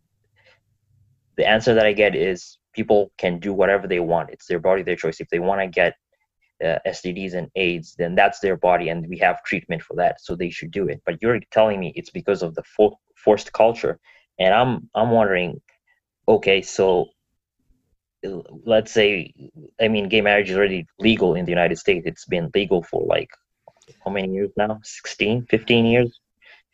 And I'm just curious,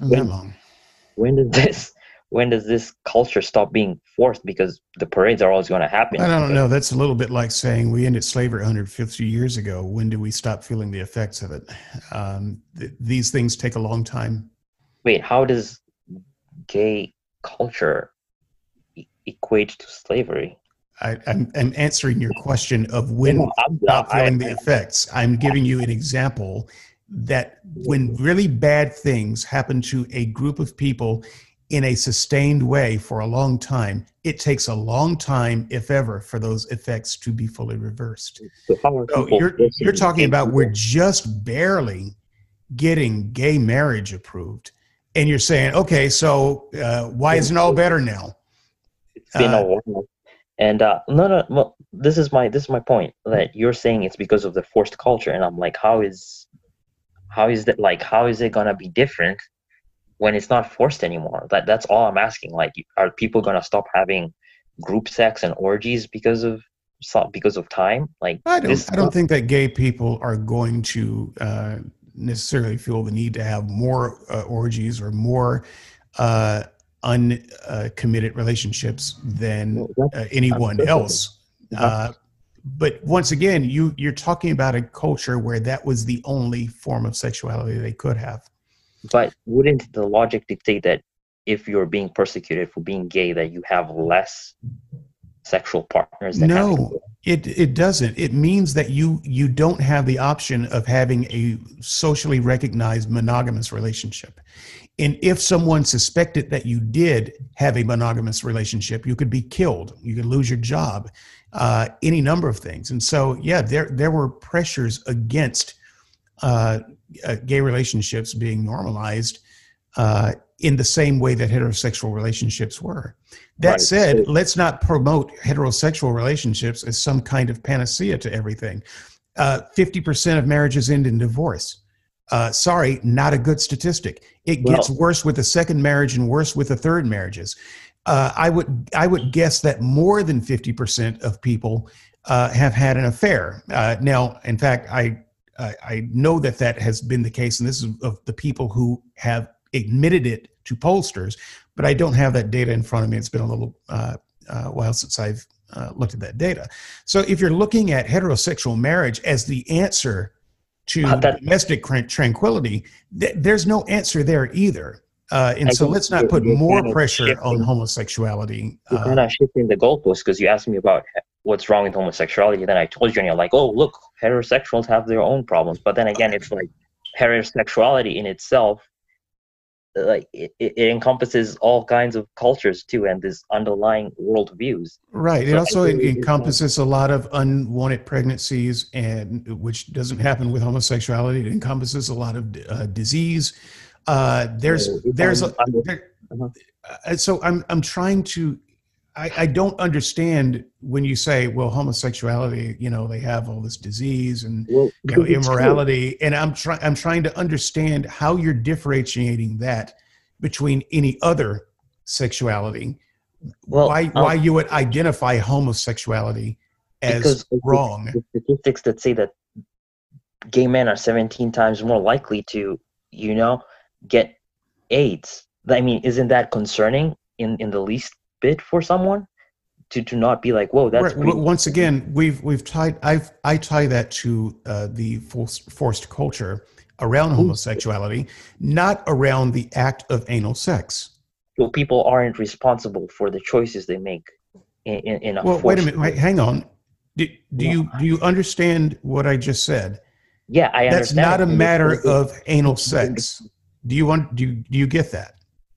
No, I'm just trying to understand how it makes Can sense. I get you to say the words anal sex? Why would you want me to say that? I'm not going to say it, but like, because I'm a jerk. But I am trying to get you past the stigma that you seem to have about homosexuality, because you were saying the act of homosexuality is wrong. The act is not wrong. The act is not creating disease. I said that the repercussions of being in a homosexual relationship is that you're going to end up with more diseases, more STDs, and more. Okay, so once again, you're tying diseases to an act, and so I say that you cannot tie diseases to an act. Well, COVID-19, if you go out there without a mask and you're around 100 people, you're performing an act, and you're probably going to get sick. That's an act. You can't say it's the forced culture that's making you sick. It's your actions. No, so not the same thing, because the act of what you think of as the act of homosexuality does not, in fact, create more disease among homosexuals than it does among heterosexuals. So what act of homosexuality are you thinking about that creates disease? Well, you should tell me, because why are the statistics like this? Well, You're no, saying you because should tell me because you're tying the statistics to the act of homosexuality. the statistics are correlated to And the act. it's also, well, no, it's not correlated to the act. It's correlated to the culture. And we can talk about why there is a certain culture among some homosexualities, among some homosexuals. And that's where the real conversation comes in. But that's not about homosexuality being somehow a sin if there was no God. But you're saying, but that is the result. Excuse me. That is the result of actions forced by cultures. But let me see if I can bring it in a bit for you, because I would like to come to a point where we could agree on this. I want you to actually say sane things about this. So consider this. Just consider this. Can you conceive of a way of doing homosexuality that did not end in disease? If we could come up with that, if there was a way to do homosexuality, a woman being with a woman, where there was almost zero risk of disease, would you then say that is okay? No, because it's a culture and a worldview issue ultimately. I'm talking about the act of homosexuality. I'm trying to separate that out, because also among the statistics are that most women are bi. And so that doesn't mean that they've all acted out on it. And I don't know how true that statistic is, but there's part of me that wants to believe it. But that said, a woman who lies with another woman, does a little bit of college experimentation. We've all done it. Is that in and of itself a wrong act if there's no God? If there's no, okay, so now you're asking me to fantasize about things, because before, when I was asking you about hell, you're like, oh, I can't do it, that's a fantasy. Okay, but a while ago when I asked you that, you said yes, it would be problematic because of disease, and I'm trying to show that is a straw man that has no point of contact with reality. Take the disease out of the picture. Would homosexuality be wrong? Why would I take out a reality? It's like asking if falling for the same reason we're trying to come up with cures for COVID, so that people can walk around without masks and eat at restaurants without dying. So if you can take out, I know that you've got this thing in your mind that, oh, it's the disease. I don't think you give a damn about the disease, but let's just say you do. Let's pretend you do. Take the disease out of the equation. Is the act wrong? You're being very fallacious. You're saying, okay, if this wrong thing didn't have this wrong thing, would it be right? Obviously, you're just disconnecting reality. It's like you can't discuss. It's like saying, no, I'm not disconnecting reality, because you're suggesting that somehow everybody who does a homosexual act is going to get a disease. That's not true, right? It's meaningless as saying, if abortion didn't end in murder, would abortion be right? I'm like, how do I even answer that? No. You do realize that not every homosexual act ends in disease. You're aware of this, right? No. Yeah, I'm aware of it, so those that don't end in disease, was there anything wrong? Yes, this is wrong, because you're buying into a culture that puts you at risk. That's the thing that I'm saying. Okay, so it's the risk that makes it wrong.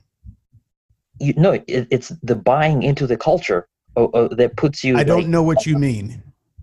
How do you not know what it means to buy into a culture? I don't know what you mean. If I have sex with a woman who is not my wife, I'm taking a risk. But let's say that my wife dies and moves on to the happy hunting grounds of heaven. Now I have the happy hunting grounds of earth. When I meet someone, decide to have sexual relationship for the first time, you might say, well, that's wrong because you're not married. Let me just say, not all Christians believe that premarital sex is wrong. That's a fallacy, but there's nothing wrong with the act that I'm engaging with, of having sex with a woman, because No, it's risky. It's just as risky. She might get pregnant.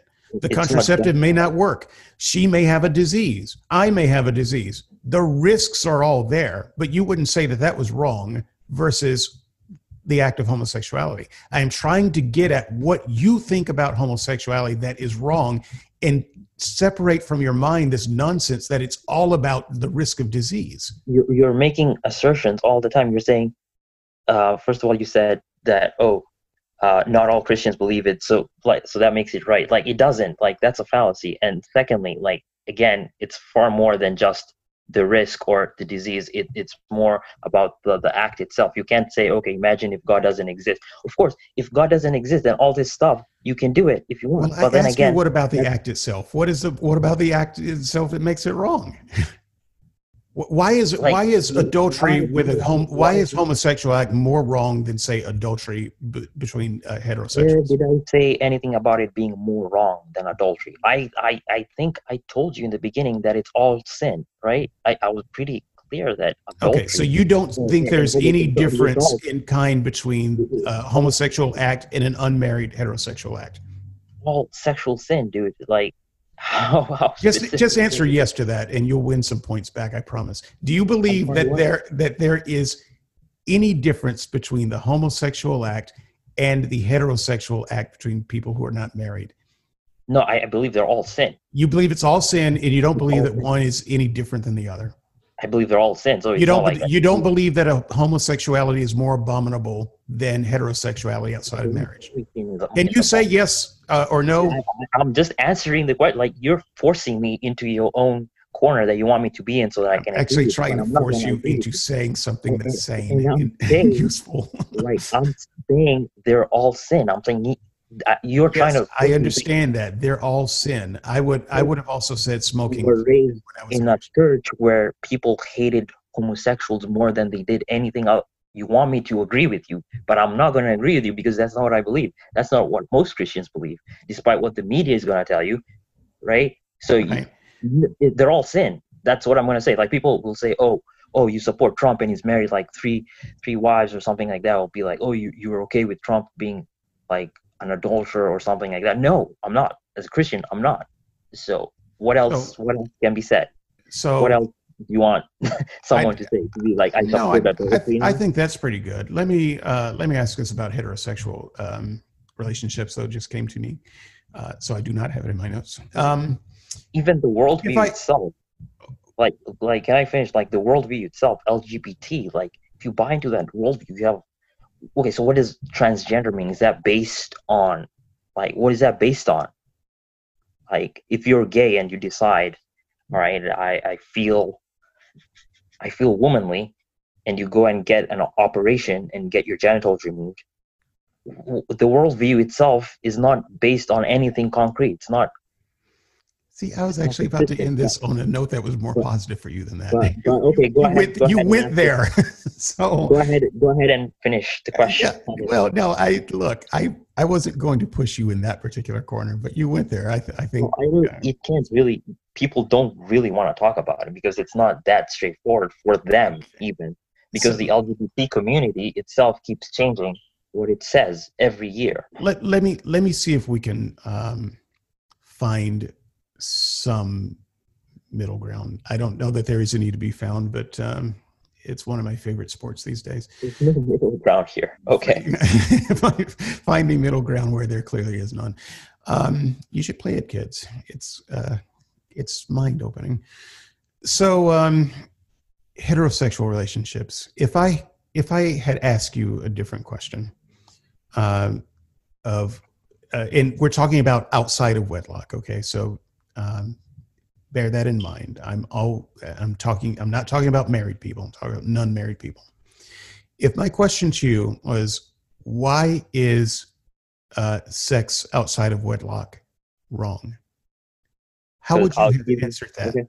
I'd give you the same answer I gave you with because of the risks and the consequences. You go out there, you have sex with someone you're not married to, they get pregnant, so then you realize, okay, we're not compatible, and then you have to bring a child into this world, or worse, you get an abortion, and then you have to like, you have more stuff to deal with. It just doesn't make any sense for someone to be promiscuous when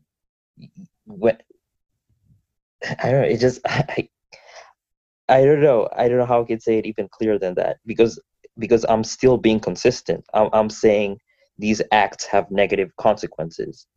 Like they have actual like you can look at statistics that show that people who have sex out of wedlock, they are more likely to not have successful marriages. Right. So wouldn't the answer for homosexuality to be be married? To be married? Yes. But that again doesn't stop the culture, because like well, I'm not talking about the culture now. I'm talking about finding a way, because we can say, well, heterosexuality is blessed through marriage. Why wouldn't homosexuality be equally blessed through marriage? Because again, why would it be blessed? Because it's not even endorsed, dude. Marriage. Okay, so Bible, that's what this is. You don't see them as the same thing. Then when you say you do see them as the same kind of thing, you don't, because if I'm giving you the same solution for homosexuality as you have for heteros, well, there's no solution for homosexuality. You're trying to make one where there isn't. You know this. No, I don't, because I'm trying to understand why you think it's wrong, and it comes down to what I used to think. Well, it's wrong because God says so. And if you don't have a God, you don't have a reason to think that it's wrong anymore. And if you're worried about is risking culture, then what you say is, well, you should allow homosexuals to be married. And I don't see how that doesn't solve the problem for you. How does marriage in a secular context mirror the marriage? Because these days you have people saying polyamory is all the rage. So polyamorous marriage, where you have someone getting married and they can go out and have sex with whoever they want, or saying that they're non-monogamous and they're in an open relationship and they're married. So you're telling me that mirrors what a Christian could say about. Don't get me started with polyamory and my thoughts on marriage in general. But I would say that you were deflecting. I'm talking about the traditional marriage. I think you know that, and the same kind of traditional marriage that you would say a heterosexual can have. I'm just saying, make that available to the homosexual. Now, why would it be different? It's already available. So why would it be different?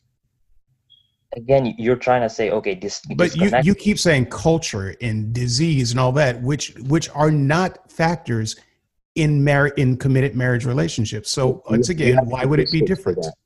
Do you have stats for that? Because I don't believe that. I don't believe that it goes down the second someone puts on the ring in a homosexual relationship, because the culture itself, by definition, doesn't allow for monogamy. What? No, I don't know that. Hold on. What you just said was ridiculous. I need to make sure I understand it, because I sense that I don't understand it. So I need to hear that again. If two gay people enter a committed relationship and neither of them have any diseases before the relationship, how do they get disease? How do people get disease in the first place? How do they get disease from each other if they're in a committed relationship? You keep suggesting that somehow homosexuality itself is a cause of disease, and I'm trying to get you to think outside of that box that you're in. The homosexual culture is what leads to. They're not in a homosexual culture. They're in a committed relationship. How can you be outside of the? I mean, they're in a committed relationship. How is that different from heterosexuals? The heterosexual culture, but we got married and we were free of disease. But the heterosexual culture, you see, that wouldn't make any sense for me to keep yelling that. What are you talking about? If two gay people get into a committed relationship, where is the risk of disease and cultural degradation that you are talking about? I don't see it. There's no way I can prove that to you, because you're giving me a hypothetical here that's not relevant to the general case where most, actually, I was looking at stats a few weeks ago where it was like like a significant percentage of people in homosexual relationships do not stick with the same partner So if you're gonna find me a statistic that shows that the most homosexual or post it in the comments or something that shows me that homosexual partners stay monogamous, then I will concede the point. But I have never, Heterosexual partners don't stay monogamous. I don't know what you're talking I, about. I never said that they did. Why are you doing this all the time? You're like, Because you're trying to make some kind of distinction that homosexuals can't be monogamous and safe, and that's just not true. but you just went into a rant about how the culture is so forced in homosexuality that makes it necessary for them to have multiple partners. But then you're saying, oh, this applies to heterosexuality too. But Right. Well, I think the same. history of how homosexual culture has developed in repressed countries like America does have something to do with that. But I'm trying to get you to think beyond your God says it's icky, and give me a reason why, if homosexuals have access to the same types of marriages and social acceptances, why it would be wrong. And you keep going back to straw men like disease or culture or something that doesn't make any sense. Again, it goes back to like asking a question that's inherently meaningless. It's like saying if abortion didn't result in murder, why is abortion wrong? It's like, how do you disconnect the thing that makes it wrong and say, oh, if it's not wrong, then how is it not wrong? It doesn't make sense to me. And you're trying to make me make sense the way I was trying to get you to explain hell to me, and you're like, oh well, I don't believe in your version of hell, or I don't believe in fairy tales or something like that. Well, I'm pretty much saying the same thing back to you, and you're not accepting it, which is crazy. I don't like the double standards. Well, double standards. Mac, it's been it's been the most fun I've had in weeks. In fact, it's probably the most fun I've had since COVID, to be perfectly honest. So, thanks for coming on this show. This is meaningless for me to say this right now, but it's going to get split up into 2 parts, if not 3 parts, and so people aren't going to hear it all at one time. No one's going to listen to a 5-hour. Oh yes, they would. My audience would. The longer the better. What's the longest you've ever had? Over 4. Wow, so this is like a record or something. Yeah, no, this is a record. But yeah, under 2 hours, and they're complaining that it's too short. So well, they got dogs to walk and dishes to wash. So, so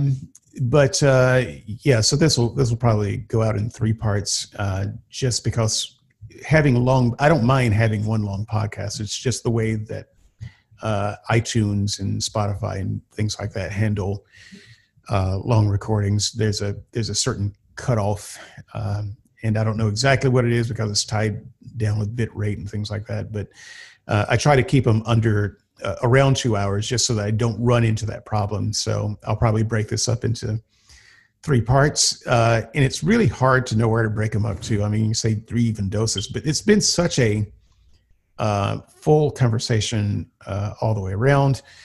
And I just want to say I appreciate you taking the time to having me. the show.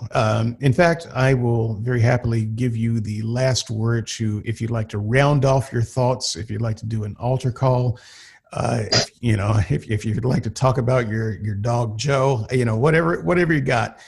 I don't know. We did talk about a lot. I think we kind of talked more about election and actual real politics, not just general election, but like more than we did denominations and conservatism. But like, I feel like the thing is like about this whole thing is about worldviews and what's consistent and what's not consistent. And I feel like when someone says they're looking for truth, then they have to be consistent all the way through. They can't just be like, okay, yeah, well, but what if this doesn't exist, then this becomes acceptable or that becomes acceptable. It's like think through what your worldview like says, and that's it. Like, I feel like, I don't know, I don't remember what I even said 5 hours ago, but I feel like I've been able to answer the questions, perhaps not to the best of my ability, because kind of went off road there a bit, and I may have like not given the best answers I may have given, but like I feel like I still answered the questions. Like I don't know. And I don't know, people are gonna like it or gonna get upset that I said something, and but it's fine. It's out there. Like I feel like I've been consistent with what I believe, and I believe that most Christians actually believe what I believe, and that it's not like a sense of, oh, we're the only ones who believe the right thing. It's more like charity and extending grace to those people who don't. Uh, I don't know. What's the word? Wow, we've been doing this for a long time. Yeah, yeah. Extending charity and grace to people who want to know the truth, who want to understand something, instead of just shunning them and being like, this is our own special club. So if someone says, I don't understand this doctrine, I'm more than happy to talk to them about it, as long as it's cordial and it's interactive and the person is like willing to listen and to be corrected and to admit that they're wrong about it. And yeah, that's it. That's all I have. And Mac, I think that a lot of people got to know you a lot better today. I think that you are not nearly as conservative as you could be. I think that will come as a surprise to a lot of people who read your comments. I think you're a smart guy. I think that you've got a lot of good things going for you, and I would be delighted to talk with you again. And so, yeah, consider that an open invitation, my friend. And thank you, David. this will get ugly in the comment section. Well, what do you think people will take issue with the most? Like, we talked about everything. I don't know. I would have to go back and listen to see. I mean, there are probably one or two things I would like to agitate myself, but I think that I don't think it's gone. I don't think anyone got agitated. Maybe, I don't know. Maybe no. I just mean to foment discussion in the comments. So there's some things that I would probably want to go back and look at and have some deeper conversation on. I think the hot button issues are called hot button issues for a reason. They are difficult and they tend to be polarizing, and it's not readily obvious which side is right a lot of times. And so, and people tend to be very sure of themselves, whichever side they're on. And so those always make for entertaining discussions, if not fruitful. I think that our last discussion here on homosexuality is actually the one that will get the most play. I think that people are going to talk about that, and I think that's inevitable. I think the conversation on abortion was probably, in personhood, is probably the most meaningful part of the discussion. I don't know if that will get as much play. I hope it does, because that's one of those difficult issues that I don't have good answers for, and I don't mind admitting it. And I think my bad answers are better than yours, but there's plenty of room in there, I think, for people to find some grace.